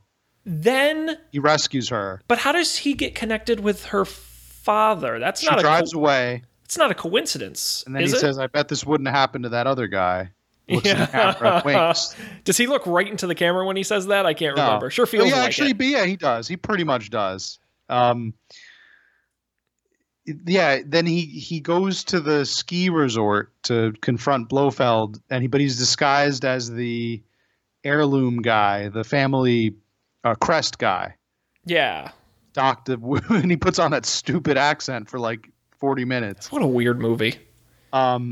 But then he meets her again, and I want to say God, what was the plot of it? So the plot is after the beach, he follows Tracy invites Bond to her hotel room to thank him, where he's then attacked by a man. Bond returns to his room, finds Tracy. Mm-hmm. Bond is kidnapped by Draco, her father, who says, "I will give you £1 million if you marry her." That's what it is. Right. The father essentially bribes Bond into marrying Bond her. says, "I don't want the money, but because he falls in love with her." But he does say, "I will romance Tracy if Draco reveals the whereabouts of Blofeld," which later at that lunch or whatever, Tracy basically says, "Tell him, Dad. Just tell him where it is." So, yeah, weird movie. Yeah, she's not the best Bond girl, not by a long shot. No. And just the fact that they got married does not make her the best Bond girl. No, she's definitely not the best, but she's an honorable mention. Sure, I'll give her that. And before we move on, I have to give one more honorable mention. Solitaire from Live and Let Die. No, God, no. She's mediocre. I mean, she can see the future, but who cares? No, I was going to say the other girl Bond married, Kissy Suzuki from You Only Live Twice, who he marries her in what I think is a real ceremony, and then she's never, at least Tracy gets like a grave and like it's brought up, never mentioned. He goes to a somewhat remote island, marries a girl, in like and a true like disappears. Shinto ceremony. Yeah, like it wasn't even a fake wedding. But I guess that doesn't count because it wasn't in the West. It didn't happen in the West, so it didn't happen. Yeah, even whatever though they did Bond really has to get tell married. himself. But then she gets poisoned, right? The poison that's meant for Bond. Yes, down the rope, which is a great gadget. Yep. Not Poison really a rope. gadget, but I like that idea. But yeah, and then she's just never mentioned again. It's true. He doesn't lay flowers at her grave. Nope, I felt bad for her. She was on screen for I think about 3 minutes in that movie. He had to put on the racist Japanese makeup and everything to convince them that he was Japanese. God. And he looks so bad. He just looked like an ugly Sean Connery. Which is crazy because the fake nipple at least looks somewhat realistic, but they can't do realistic Asian makeup on Sean Connery. I wish they had played it up like they played it up in A Man with a Golden Gun, where everybody knew that it was Bond just being like in disguise. I wish that they all like knew this was a British man in disguise instead of like just. Oh my this is God. how stupid these people are. Like that seemed like what the movie was trying to say is like. See how dumb they are? They think he's a real, like one of them. The movie is so bonkers. There were a lot of problems, Sean. There were a my lot God. of problems. That We could made- do a whole episode on problems in the James Bond films, but Too many to count. too many. Um, I want to ship out an honorable mention real yes, quick. please do. My girl Domino from Thunderball, who gets told straight up that her brother Oh, dies that's after Bond, has his fun with her. Problematic, but it happens. And also kills a henchman and saves Bond's life. true. Something cool that she does. She contributed. Mm-hmm. I agree. All And right, I liked Matt. Vesper. I liked Vesper a lot from Casino. Vesper was Vesper Lynn. Eva Green was fine, but I got burned out on her because I kept mentioning her for like 4 more movies. They wouldn't let it go. Yeah, that's true. I know her more by her name than by the character she played because they said her name more than anything else. But for me, I think I find the romance between Bond and Vesper the most believable Of all of them? of all of them. No. Even more so than On Her Majesty's, because On Her Majesty's, Sean, No, that I agree with you isn't number 1. yeah, On Her Majesty's, they go from I'm courting her for her dad's knowledge to they go straight from that to we're in love, and we know we're in love because we had this whole montage where we walk through the garden and feed horses and shit, and that's how you know that we're in love. But with Bond and Vesper, it is truly a romantic relationship that somehow grows throughout the movie, and then in the end, she's playing him and dies. Yeah, I I don't love that. You know, I think she's awesome. Matt, if I told you what Bond girl I thought had the best chemistry with her Bond, you would hang up right now and walk away. So maybe I shouldn't say anything. Say it. Wei Lin.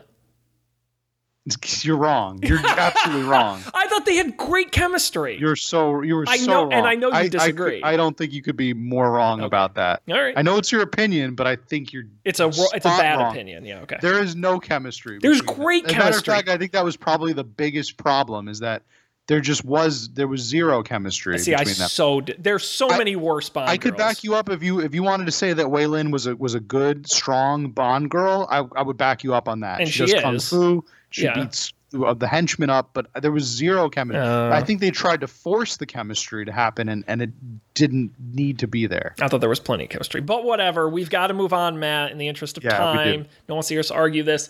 Matt, we got to talk about the theme songs. Bond Yeah, we movies known for their theme songs. 3 movies didn't have theme songs, by the way.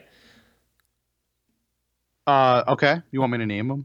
It's bet I not could. it's not hard. Go ahead.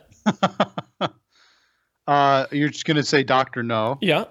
which had sort of the Three Blind Mice, but it wasn't Wasn't a it wasn't theme like a song. Bond theme song. You're right. It wasn't a theme song. From Russia with Love. Yeah.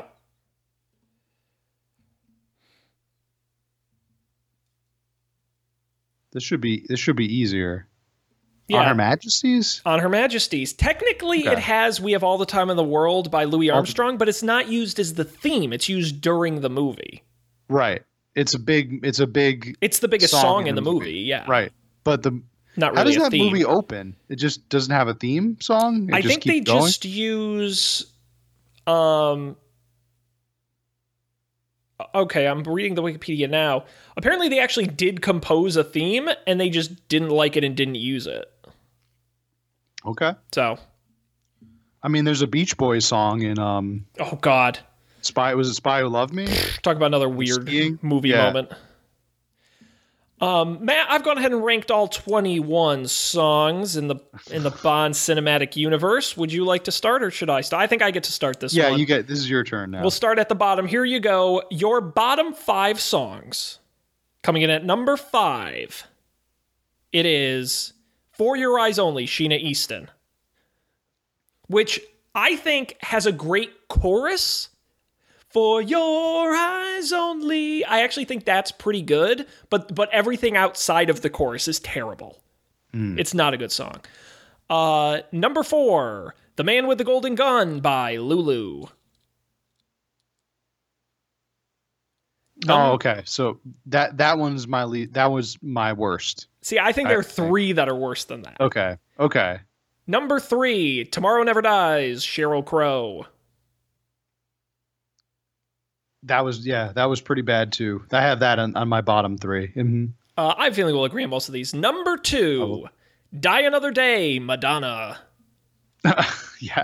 Yeah, that's my bottom 3 right there. Another day, another. And what's great, there's in that song. So I've been listening to all these songs. I downloaded them all, and I've been listening to them to get in the Bond mood. And what's great about that song is at one point in the middle of the song, like the first third of the song, she just says for no reason, Sigmund Freud, and then like the song just continues. It's not good in like Really? any way.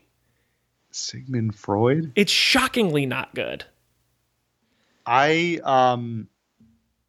I remember there was a ton of fun fact. There was a ton of controversy when that song was released. I think it's this song because in the music video, not in the Bond film, but in the music video, Madonna like throws a grenade Yeah. and it lands on the president's lap, and the president at the time was George W. Bush, and people went nuts and thought it was like awful. And very wildly, she got a lot of flack for that. It was right around 9/11, so there was still like a heavy patriotism and that stuff. I think it's a terrible song, and I think the fact that it matches up with a torture scene, like the opening sequence is Bond getting tortured. It's one of the in North worst Korean opening prison. sequences. And there's like this Another day. like disco song. Well, Matt, Terrible. I'm going to blow your mind. This is a genuine blow your mind fun fact. This song, Die Another Day, was the top selling dance song in the US for both 2002 and 2003. Yes, I do remember it being insanely It peaked popular at number in that 8 on little the US period. Billboard Hot 100. Yeah. It was one of the most successful Bond themes, Yes. which is a tragedy, really. It's very bad. But believe it or not, Matt, I think there's one song that's even worse than that. Oh, yeah? What song was that? You Only Live Twice? No, You Only Live Twice is 14th on my list. Okay. What are you going to say? Sam Smith's Writings on the Wall. I hate that song because it's bland. At least Die Another Day is catchy. At least Man with a Golden Gun is interesting. At least For Your Eyes Only has a hook. Writings on the Wall is wallpaper. I'm trying to think of how that one goes. You want to... The writings on the wall. I can't do it. I can't do What it. movie That's was that Spectre. in? That's the latest one. And it won the damn Oscar. Oh, it did.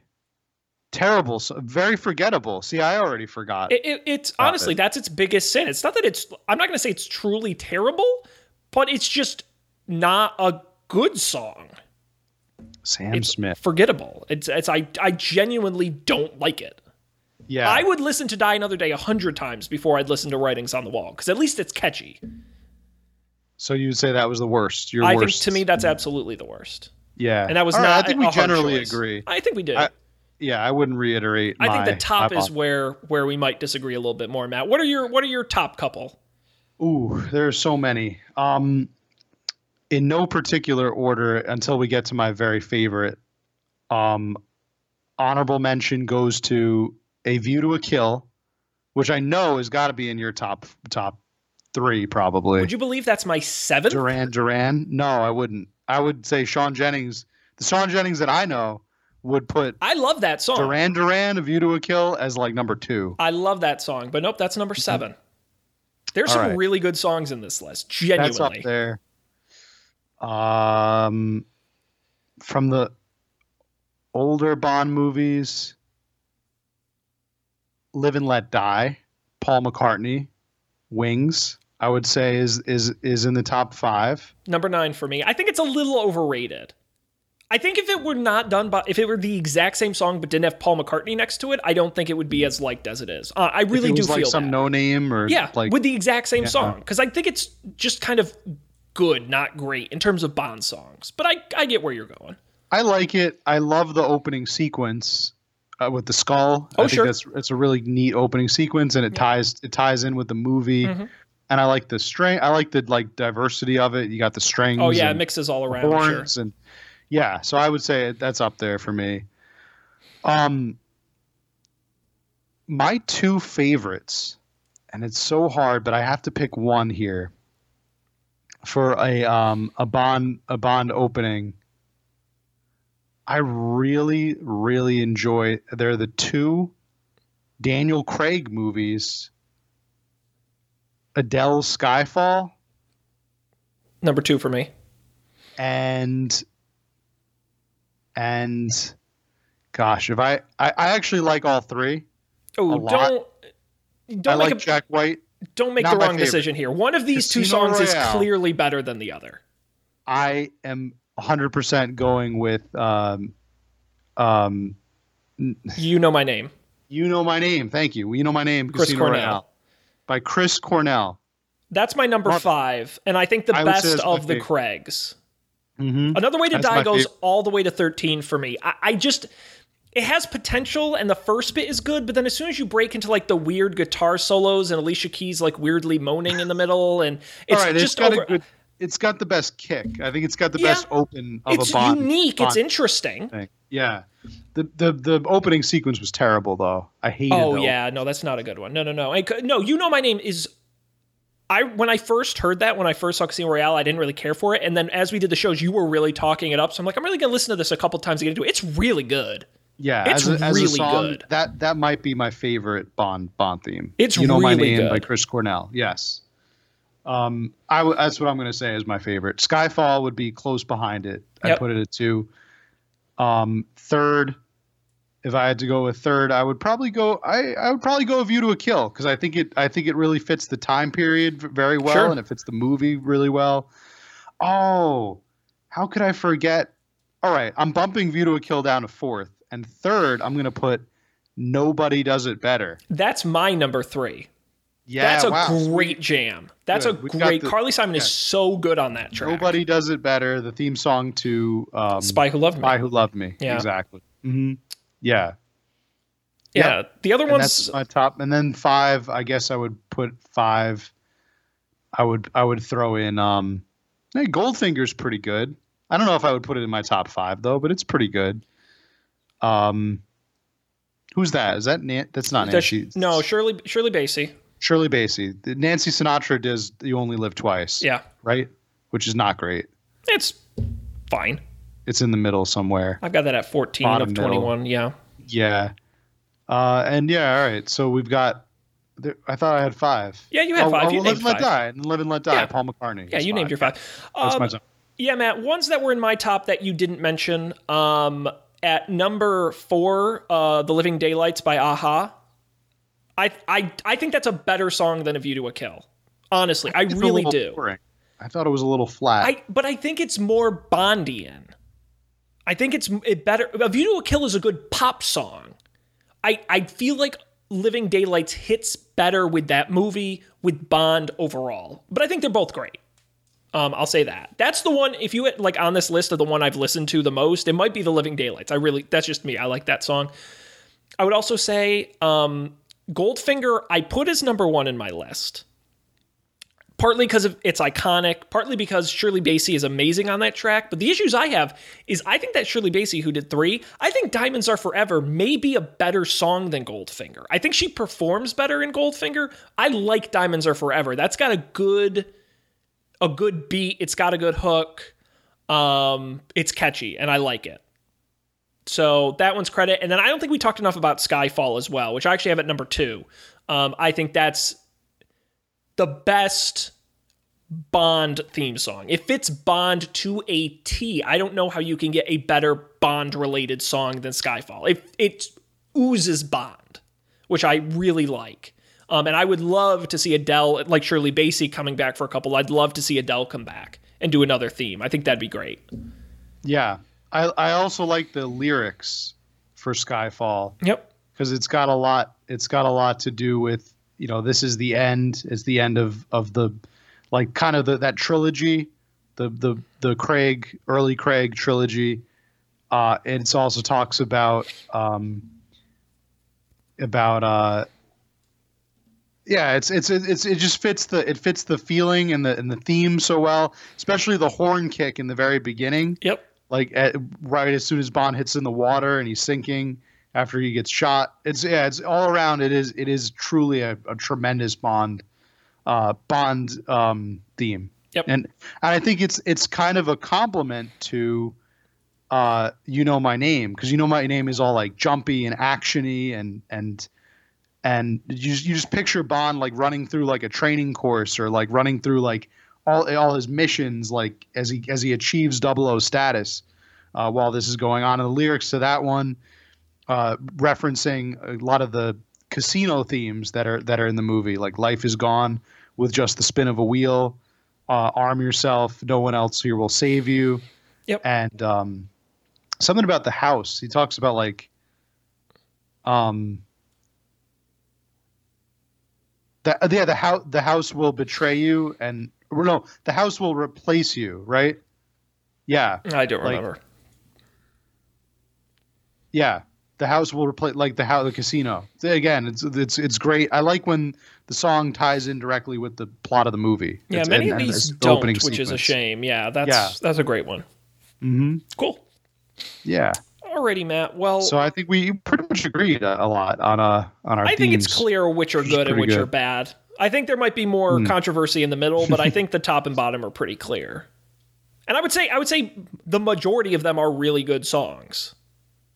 Yeah. Yeah, except for Madonna. I think I want to throw an honorable mention to. Yeah. I thought it was fine. Was Garbage. Garbage is The World Is Not Enough. Yeah, that's in my bottom half. Throw an honorable mention in there. If we're doing the best, but if we're doing honorable mentions, then I'm going to throw in License to Kill by Gladys Knight. I think that's a good track. Okay. Yeah, but that's not even fair. Good. It's Gladys Knight. Well, I know, but it's like Tina Turner and Goldeneye, I think, is a pretty good track. Yeah.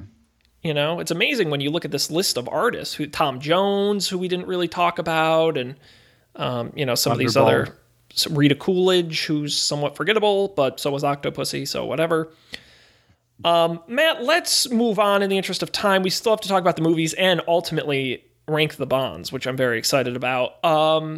Let's talk about the movies, top and bottom.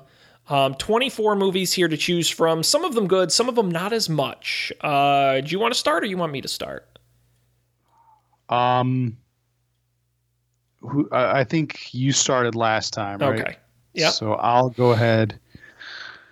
I'll start with my least favorite Bond movies. Yeah. I've kind of been referencing it all time, like in error, all through this time. But I think my least favorite is probably Octopussy. That was my least favorite. Probably my least favorite. I think that's the only time we've agreed all night on the. Yeah. That was weak as hell. I'd say that was my bottom one. Weak and forgettable villains. A terrible villain plot. It was so campy. It was like that was the point. It was the saturation point on the camp had kind of hit its. They had to pull it back. When the moment in that movie when he goes up to the Snake Charmer and the Snake Charmer starts playing the James Bond theme in the movie, I'm like, too much. Shut it down. This is not okay. He has the alligator suit. Oh my god, yes. In the alligator. Yeah, it was too much. It was too much for that the was camp. Not good at all. No, I'm totally. And I felt like every time Bond spoke in that movie, it was a quip. It was every like line of dialogue was some kind of quip. And I think that's why it's not memorable, because he doesn't really do anything in the movie. Even the stunts weren't memorable. He moves through the plot, quipping. Is that the one where he shows up at the end in the hot air balloon?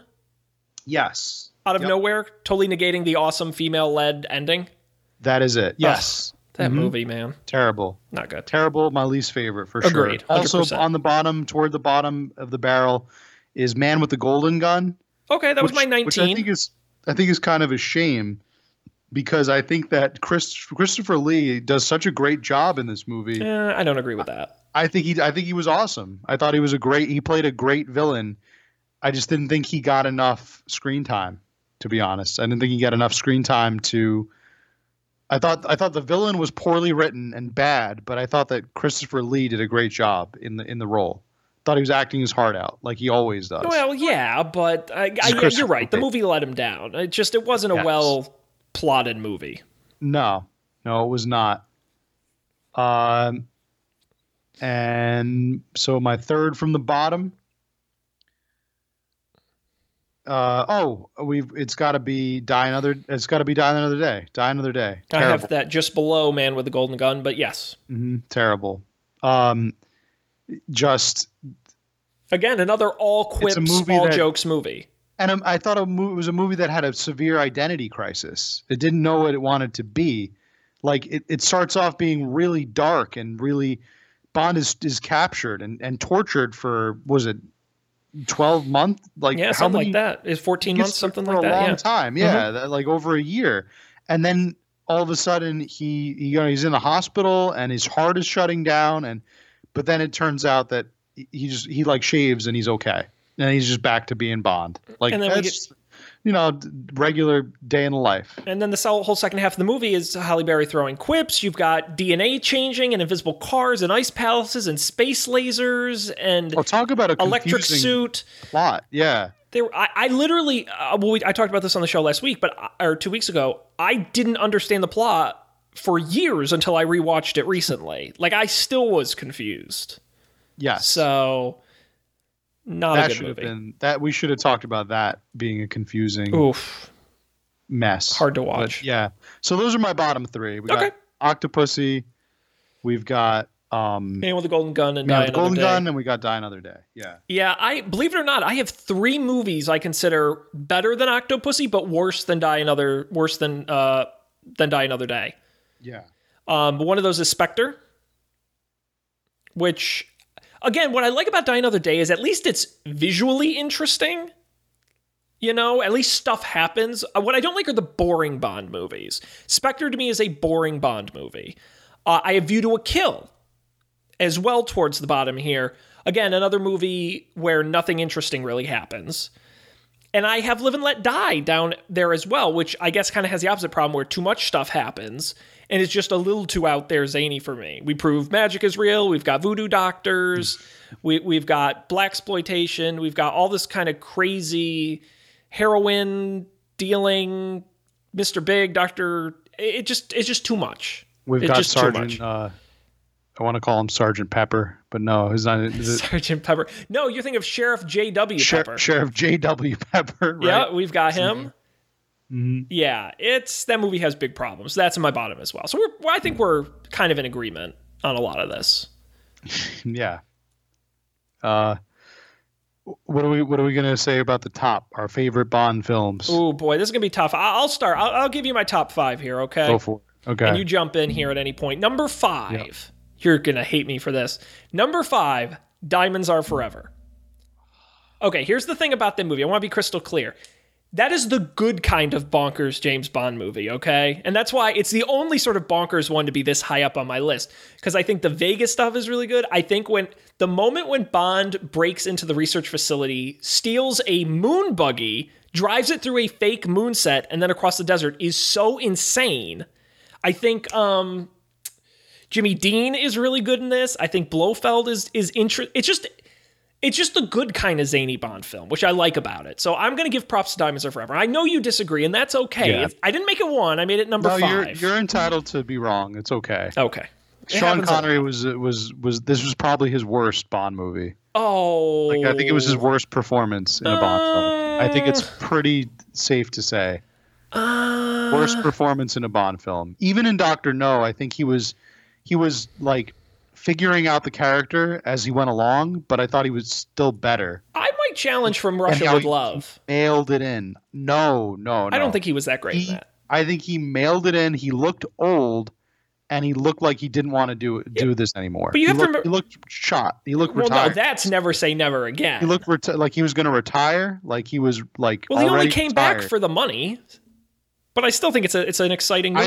I thought he did even better in Never Say Never Again, because I think it was more about like Yeah. acknowledging him being old than like trying to pretend like he wasn't. I think there's so much fun stuff happening in that movie that's not Bond. It makes up for it. But anyway, I digress. Number 4, License to Kill. Okay, I agree with that one. I think That's probably falls exactly. It's unique. It's exciting. Number 3, Casino Royale. I thought you would. I thought you didn't care for that one. You know, this rewatch has really turned me around. I think it does have some major flaws, but like License to Kill, I like the unique Bond films, right? Diamonds does its own thing. License to Kill does its own thing. Casino Royale does its own thing. That's what I like about these. Okay. You know, the more bland one, when you look at like, especially the Brosnan ones, which no slight to him, but they're just bland movies. Yeah, I liked them so much more before I did this watch through. And Well, they're the movies we ones grew that up seem with. like the most of a chore to get through, unfortunately. Oof. Yes, Die Another Day. Or not, Yeah. Tomorrow Never Dies. It's some of these. It's like, geez, they're not interesting. My number 2, For Your Eyes Only. Oh, okay. That's your number 2. That's my number 2. I think Okay. that's Moore's best performance is in that movie. I think the Bond girl is very good in the movie. Again, different. It's a different Bond movie because Stands out. not a lot of gadgets. It's got the double cross where the guy you think the villain isn't actually the villain. I could not turn that movie off. I thought it was really great. So that's number 2 for me. And then my number 1, drum roll please, Matt. Let's say at the same time what our number 1 is. Really? Yes. Do you know? It's so hard to. It's have like to choosing. pick. It's like choosing a child. I really. know, mean, but you have to pick. We're gonna say them at the same time. We're gonna say them at the same time. Are you ready? Okay. 1, Ready. 2, 3. Goldfinger. Hey! No way. There's no way. No, we picked the same movie. That's why I wanted to do that. I had a feeling we were going the same direction. Yes, I think that is the most Bond movie of all the Bond movies. Like, if you had to pick one Bond movie that is the most Bond movie, I think you pick Goldfinger. I think it set the template for the rest of the franchise. I think from Pussy Galore to Goldfinger himself to Sean Connery and everywhere in between, it just works from top to bottom. There's no point where you're bored. There's no point where it's slow. It's good stunts. It's good acting. I just think it's all around the most solid movie. Right. I couldn't agree more. It's the gold standard. Yes. Goldfinger is the gold standard for Bond movies I agree. because it's and I think every other movie since then has kind of been reaching to get to where Goldfinger is it's in the culture as the Bond film. Yep. The iconic Bond film, and I think it will always be that way. Sean, I want to go with some of my top 5. Yes, please. A number 5, you see, this is where my pick is definitely not gonna line up with yours, and we're gonna disagree on this one. But top 5, like number 5, I would say GoldenEye. GoldenEye was in my top 5 because maybe it's just a personal connection with it, but it was one of the first Bond movies I remember watching. It got me into the franchise really more so. Goldfinger was probably the first one that I saw, but back then I was so young. It was like, this is just an old movie. GoldenEye was like an updated, like new take on Bond. And I liked that. I thought Pierce Brosnan did a really good job in the role. He was kind of like, he just seems like he was made to play Bond. It's his best of his 4. It is his. I agree that it is his best in the franchise in the series. So number 5 is GoldenEye. Sean Bean's performance as Trevelyan is excellent. Great. No, and even Alan Cummings. I would say for me it's a top 10. If I know we go top 5, but I agree with you. I do think it's a solid all around. It's a good of that era. There are a lot of bad movies. I think that's one of the better ones. Yeah. Number 4, I would probably say, I got to make sure I leave room here now. All right, coming in at number 4, I'm gonna say, that's my For Your Eyes Only. Okay. I'm gonna put it at number 4. Love the plot. Love the twist, like for every reason that you mentioned. I think it has one of the best Q moments in the movie where he's one of the monks in the monastery, and it has a great And I agree with you that it is Moore's best performance, I think, in the role. Yes. Kind of unmatched. I love the low emphasis on technology. The fact that it gets completely subverted in the beginning of the movie when the car gets wrecked, and it's like Bond just has to use his wits, and it's like very much a return to form for Bond. Love it. Number 3 would be License to Kill. Okay. I like the Bond vengeance. The villain is so dark and terrifying, and can I do like a 2.5? You can do whatever you want, I'm Matt. gonna squeeze in a Cram them in 2.5. there. Get them in there. Cramming them into the top. Because I knew I was gonna not leave room, and now here we are. But I'm gonna put in that little 2.5 space. I'm gonna put Skyfall. Okay. Skyfall was my 6. It fell just outside my top 5. I love Skyfall. I mean, I could probably take out License to Kill and put Skyfall in third, and I would be fine with that. Yeah. No, I hear you. Loved the drama of the movie, the vulnerability of Bond, and the sign off of M was a great. It was just a great culminate, and the villain and the villain who was the villain? Javier Bardem. Yeah. Was it Javier Bardem? Yeah. Great villain. As I said last week, I can't think of another example of a franchise setting up and knocking down a reboot so perfectly. I than that totally movie. agree. I just other movies should take notes from this. Like Yes. other reboots that are in the works. This is like the way to do it. Coming in at number 2 has got to be Casino Royale. Okay. Yeah. I love Casino Royale, even though the villain's plot is a little weak, like we mentioned. I think it's Craig's first. I don't think it's his best. I think Skyfall was probably his best, but I think the writing in this movie is so good. It's so damn And it's good. shot very well too, by the And way. it's- I it think is. of a lot of for me, that's like top 3 in terms of the directing and the cinematography as well. The stunts are very good. It hits a lot of those elements. Probably the best opening, the best Yeah. pre-sequence opening of a Bond film. The way everything is staged and set up, where it subverts your expectations with the no gun barrel, to the eventual gun barrel right before it sets everything up, and it ends so great. The ending is so nice too, Yep. in that it establishes the James Bond and the Bond theme that hasn't been used through the entire movie, right? And it's used in the credits. Yep. I just think it was great. It was a really, really tremendous movie. It's too bad that it had to be followed by Quantum of Solace, which was a giant waste of time, which it was so forgettable, Sean. I didn't even put it in my worst Bond movies because I forgot about it. I thought it was even worse than Spectre, but because it felt more like just a continuation of Casino Royale. Like it could have just been tacked on to the end, but it would have ruined Casino Royale by doing that. Yeah, that's fair. So, but then again, I'll give it the benefit of the doubt because it was when the writer's strike was happening. Yeah, It it's maybe not that movie's fault. It's as crappy as it is.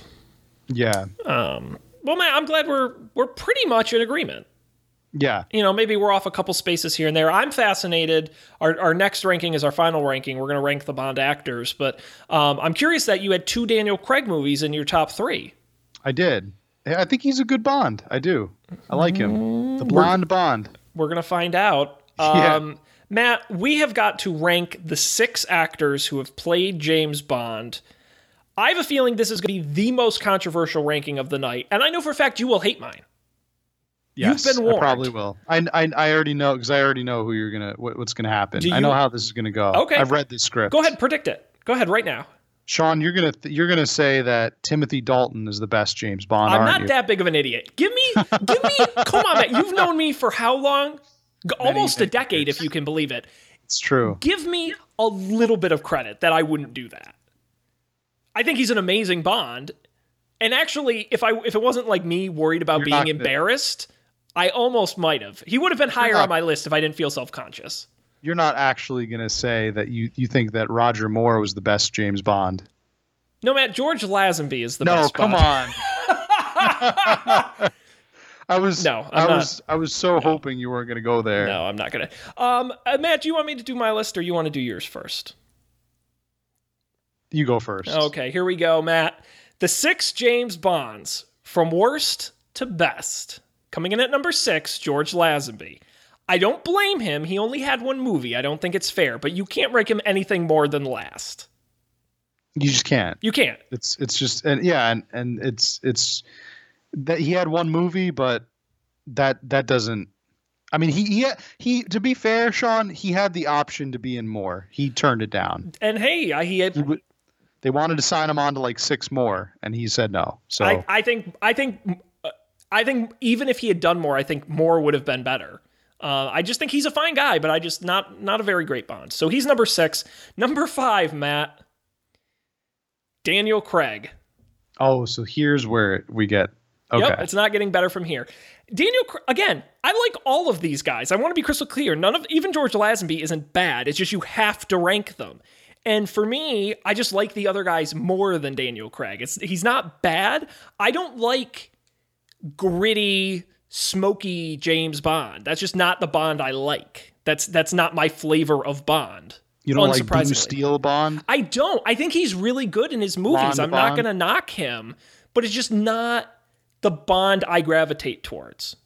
And I like the other ones better. But my thought in doing this, Matt, and I would be curious to know your answer when we circle around to you, is if I were casting a movie today and I had my choice of any of the Bond actors at their peak, so Connery in the 60s and Moore in the 70s, and I could pick any of them to cast in a Bond movie today, who would I choose? I wouldn't choose Daniel Craig. I think that's So that's a good argument for why he's not the best Bond. Yeah, and I wouldn't make that argument. I don't think he's the best Bond. Okay, good. Well, do you want to know? I would not put him as low as you did. But that's just my own taste. And I knew you wouldn't, so that's okay. Right above Craig is Timothy Dalton. Yep, my man. I love Timothy. I honestly have a very big affection for Timothy Dalton. But he was only in 2 movies. You can't rank him more than the big other 3. Yeah. Matt, coming in at my 3rd favorite, Sean Connery. Stay with me here, okay? Wipe that surprised look off your face. Sean Connery is a great Bond. He's the original Bond and the iconic Bond, but I feel like he was a Bond of a certain era, and I feel like in his movies, he's the least plausible Bond to me. You could take any of these guys not named Sean Connery, and I could be like, yeah, okay, maybe they're really a secret spy on the weekends. Like, I could totally buy that. Sean Connery, I'm like, there's no fucking way he's working for Her Majesty's Secret Service. He's not doing it. He's a Hollywood Bond. He is. He's a big personality. His movies are interesting. He's just not. He's number 3. Number 2, Pierce Brosnan. To me, I think the most charming Bond, and I know people will say it's Connery, but I don't think that's true. To answer that question, if I were casting a Bond movie today, who would I cast? It would be Pierce Brosnan. I think he was let down by the scripts and directors of his movies, and I think he has the most universal ongoing appeal. He's the most charming, I think, of the Bonds, and I think he played his movies well. The movies let him down, not the other way around. And my number 1, you guessed it, Matt, it is Moore. It is Roger Moore. He is, to me, the iconic Bond in like a Moonraker, You Only Live, not You Only Live Twice. I keep mixing those up because they sound so damn similar. For Your Eyes Only, Moonraker and For Your Eyes Only, those sort of back to back. He's very good in those. A little bit quippy, a little bit flirty, all around Bond. That is my ranking. Roger Moore is my number 1 Bond, Matt. Now, please tell me how wrong I am. Well, you got one of them right. And that's Lazenby being last. That's literally the only one that I would agree with you. Okay. We have to put him last. Again, It's he the only rules. got one movie. It just makes sense. Sean, you committed a cardinal sin when you put Connery as anything but first. Connery's got to be first on the list. I really He just disagree. has to be. I really disagree. Has to be. I don't think he has to be. You cannot say that Pierce Brosnan was a better Bond than the man who is Bond. He's literally James Bond. Just because he was first doesn't make him best. That's baloney. That's Yes, it baloney. does. That's like In saying this Model case, it T is does. the best car ever In this made. case, it does. In this case, it makes it known that he's the most iconic. I think that the way that you judged the way that you determined your list, I think you tried to find the most realistic Bond. Like you tried to find No. the actor who would fit the That's role. part of it, but it's the actor. Okay. It's the actor I enjoyed on screen the most. And believe it or not, Connery was not the guy I enjoyed So watching that would the be most. Roger Moore. Yes. You would want to watch more. Yes. Again, I feel like when you look I at some found of him- them, I don't know. I thought his movies. I liked his movies. I thought his movies were some of the more interesting ones, except for the ones that weren't, like Octopussy. But as an actor, you would say you would sit and watch like dozens of this guy as Bond. I like think if you hours take worth. him at his peak, yes. I agree. He was not good in some of his movies. Same with Sean Connery, by the way. Same with all of them. Right. They all have good and bad ones. But if you take all these actors at their peak, I think Roger Moore is a solid Bond. Again, Connery to me is an interesting actor. He's an interesting character on screen. But Bond, 4 letters, it means something. And I don't think he's it the means- iconic Bond. It means everything that Connery is and stands for when he's on screen. All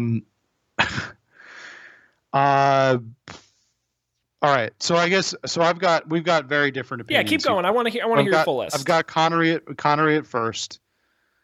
I'll just work down. Yeah. We got Lazenby last, so Yeah. we got to just kind of fill in the gaps here. So in 5th, right above Lazenby, that's actually where I would put Roger Moore for my list. Oh, okay. Hang on. Hang on. I'm going to put him 5th. I totally understand you not putting him first. That's so fair. I will never criticize anyone for saying Sean Connery is the best Bond. Because I get the argument. I don't agree with it. I totally understand it. But you cannot say Roger Moore is right above. You're saying I'm that's going to say crazy. I'm going to say that he's in 5th because I think that he just his Bond was like the quirkiest, like the goofiest. Yes, that's great. Of all of them, but I don't think that that's really like he brought like some kind of weird humor into the Bond role that I think wasn't there before. Like Connery, when he was humorous, he was like also he did it in a debonair and extremely charming way. Moore was more flippant about stuff because he would kind of just throw off the jokes. Yeah, And he'd be like, He- "Oh, he I can't played it- believe that just happened." You know, like that kind of. Yeah, he played it. I think he played it for yucks a lot. Yeah. and because he took part in Octopussy, I think that's got to like. But again, is he bad Earn in him some negative Octopussy? points. I think he's worse in A Yes. View to a Kill. I Frankly, think he mails it in. I think he mails it in both of those roles. I think Yeah, those but are so two did of the Sean worst. Connery in Diamonds Are Forever. It's not a crime. Yes, Diamonds Are Forever was bad. It was a bad role But for him. that, to be he was honest, getting old. He was aging. This is why I like Pierce Brosnan, because I think Pierce Brosnan does the best job of navigating both charming and funny. Right. I actually have Brosnan.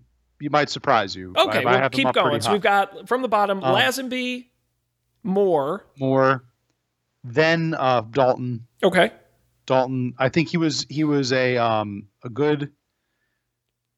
I think he got kind of shafted by only having 2 movies. If he had done more, I think if he had gotten that third movie seems to be where they really hit their stride. He was a very realistic Bond. I really did believe like this guy could be an assassin. Yep, 100%. But he was the opposite of Moore in that I think he was too serious. He was just too self-serious and too gritty, too like loathing and brooding. And Craig, you're going to say Craig was too, but Craig, when he was loathing and brooding, like he I think could also use humor to like take it out on people. Whereas like when they wrote jokes for Dalton, I think he didn't really read them as jokes. They were just like things. I got to say this. Yeah, I guess. I think the reason the jokes work so well for Craig is because he tells so few of them. And I think that was, I agree, an issue with Roger Moore was too many jokes. They got tiring. But I do think Timothy, again, it's like different levels, right? On the humor scale, I think Timothy Dalton is below Craig, above the other guys. But I agree. No, I'm with you where Dalton's at. All right, who's above Dalton? Above Dalton, that's where I'm gonna put Craig. Okay. That's where I'm gonna put Craig at number 3. Okay. Really like him a lot as a Bond, but I don't think he has the same charm as the man I put at number 2, which is Pierce Brosnan. 100%. I don't think any Bond has. I would argue Brosnan has more charm than Connery. It's different charm, but I think it's a more universal charm. When it comes down to it, Craig has the air of like, if this wasn't if we were ranking just actors playing agents, playing like the best action actors, I would say Craig would be number 1 on this list. Yeah. If the Bond name was not attached at all. I agree. I think he is like the best, like Jack Bauer. Yep. 100%. Born Identity type guy to play, and that was like really the movies he was in. He's also really got the drama of his movies down, the very dramatic and high stakes and just like dripping with like sadness and smokiness and stuff. So he's got that down. But Pierce Brosnan is like more refined. He's like a refined agent on Her Majesty's Secret Service, basically. Yeah. And he checks all the boxes. He's suave, he's sophisticated, he's funny, he's charming, but he also kicks ass, and he also it navigates the waters so easily that I think he deserves number 2. Yeah. For me, Connery is number 1 just because he has to be number 1. He has to be. Just like Goldfinger has to be the best Bond movie, I don't see how you put Connery as anything lower than 1 on this list. I don't think that's fair. He's got to be number 1. I don't think that's fair. I don't, because each of these guys brings so much different to their roles. And again, it's how you look at this list, right? Because we could rank them using 100 different metrics. My list was my favorite. Moore's my favorite. Is he the best actor to play Bond? No, I don't think so. But he's the one I enjoyed watching the most because that's the style, and I liked his movies the most. That's just the style I like. I still stand by, though, if you were casting a movie today, you put Pierce Brosnan in it. I think he's the most universally accessible Bond who balances all the different aspects you need. He's good at being serious. He's good at being charming. He's good at being funny. It's a shame he got such shitty movies because I think he, for me, is the most universal Bond, period. Imagine him in License to Kill. He could have been in a lot of these movies. Yeah. He would have killed it. He had the chance too, but he was in Remington Steele. He was involved in Remington Steele, right? Unfortunately. Yeah. He would have been so good in that role. He's great in GoldenEye. He's so good in that. Would have been so good. He is. But it was just a bad era for Bond, period. And then that would put Tomorrow as his like 3rd movie, which would have been his Stride. That's the Stride movie, where you hit your stride. I still think he was pretty good. Really, I think he really kind of peaked in GoldenEye, but Tomorrow I thought he was good in, and then I thought like The World's Not Enough he was okay, and then In Die Another Day that movie just had so many problems he kind of got lost in the shuffle. He did, but that's our rankings. That is our rankings, man. I want to thank you, Sean, for being along for the ride, and all of our listeners out there who went on this 007 adventure with us today. It's been so terrific, Matt. Please don't ever make me watch 25 movies again. You did a A+ job of picking this as a topic. It was so fun for me to watch these movies change. It's one of the few franchises that has been around long enough and changed so much over time. Other than the word Bond, you're changing actors, you're changing music, you're changing characters, you're changing plots, you're changing styles. There's so much variety in these movies. It was a pleasure to sit through and watch all of them and watch them change over time. Something you miss when you see them in the years they came out, and being able to watch them all in sequence. was really fascinating. So this was great. A great experience. Yeah. Maybe next week we'll get to talking about Bond 25. I don't know. What are we doing next week, Matt? I figured we could talk about Bond 25. Okay, well we're gonna be back next week with more Bond, if you can believe Yeah. it. Maybe we won't devote the whole episode to it. Maybe we'll just like We'll touch do on some it. talking points, touch on it. Maybe we can also talk on our other topic that we deign to be experts in, the XFL. Maybe we can give a little XFL. A little presents update. Yeah. Maybe we can just kind On of the like future. meld the two. Yeah, we'll come up with Up for something. Bond, up for Bond FL. Up for The Bond Football Bond. League, Yeah. X Bond. That sounds like extreme deodorant. This is Bond, James Bond. This I think is yeah. How did they never get Vince McMahon to be a villain in a Bond movie? Oh, he'd be great. What was it? Dolph Lundgren is in the background, is like a background villain in one of the movies. Is he? Because he was dating the Bond girl in whatever movie that was at the time. And he was just like on set hanging out. And they're like, oh, you want to be in the background of the shot? And he's like, sure. And he's just like standing there, not doing anything. Imagine Jesse the Body Ventura. He could be like the other villain. Yeah, he's gone a little too. Although, hey, credit where credit's due. Dave Bautista in Spectre, Yeah. MMA guy. Yeah, true. That's true. Close. Anyhow, Matt, we're going to wrap it up here because, God, we have just talked too long this evening, and both of us have work in the morning. Thanks to you, man. Thanks, everyone out there, for being here. Another great time. I won't subscribe wherever you get podcasts, and you can contact us at UpForDebateTV on Twitter and UpForDebateTV@gmail.com. We will be back next time with more exciting content. On behalf of Matt, I'm Sean. Thanks for being here, and have a great evening. That's a weird way to end it. I'm going to try that again. This has been Up for Debate.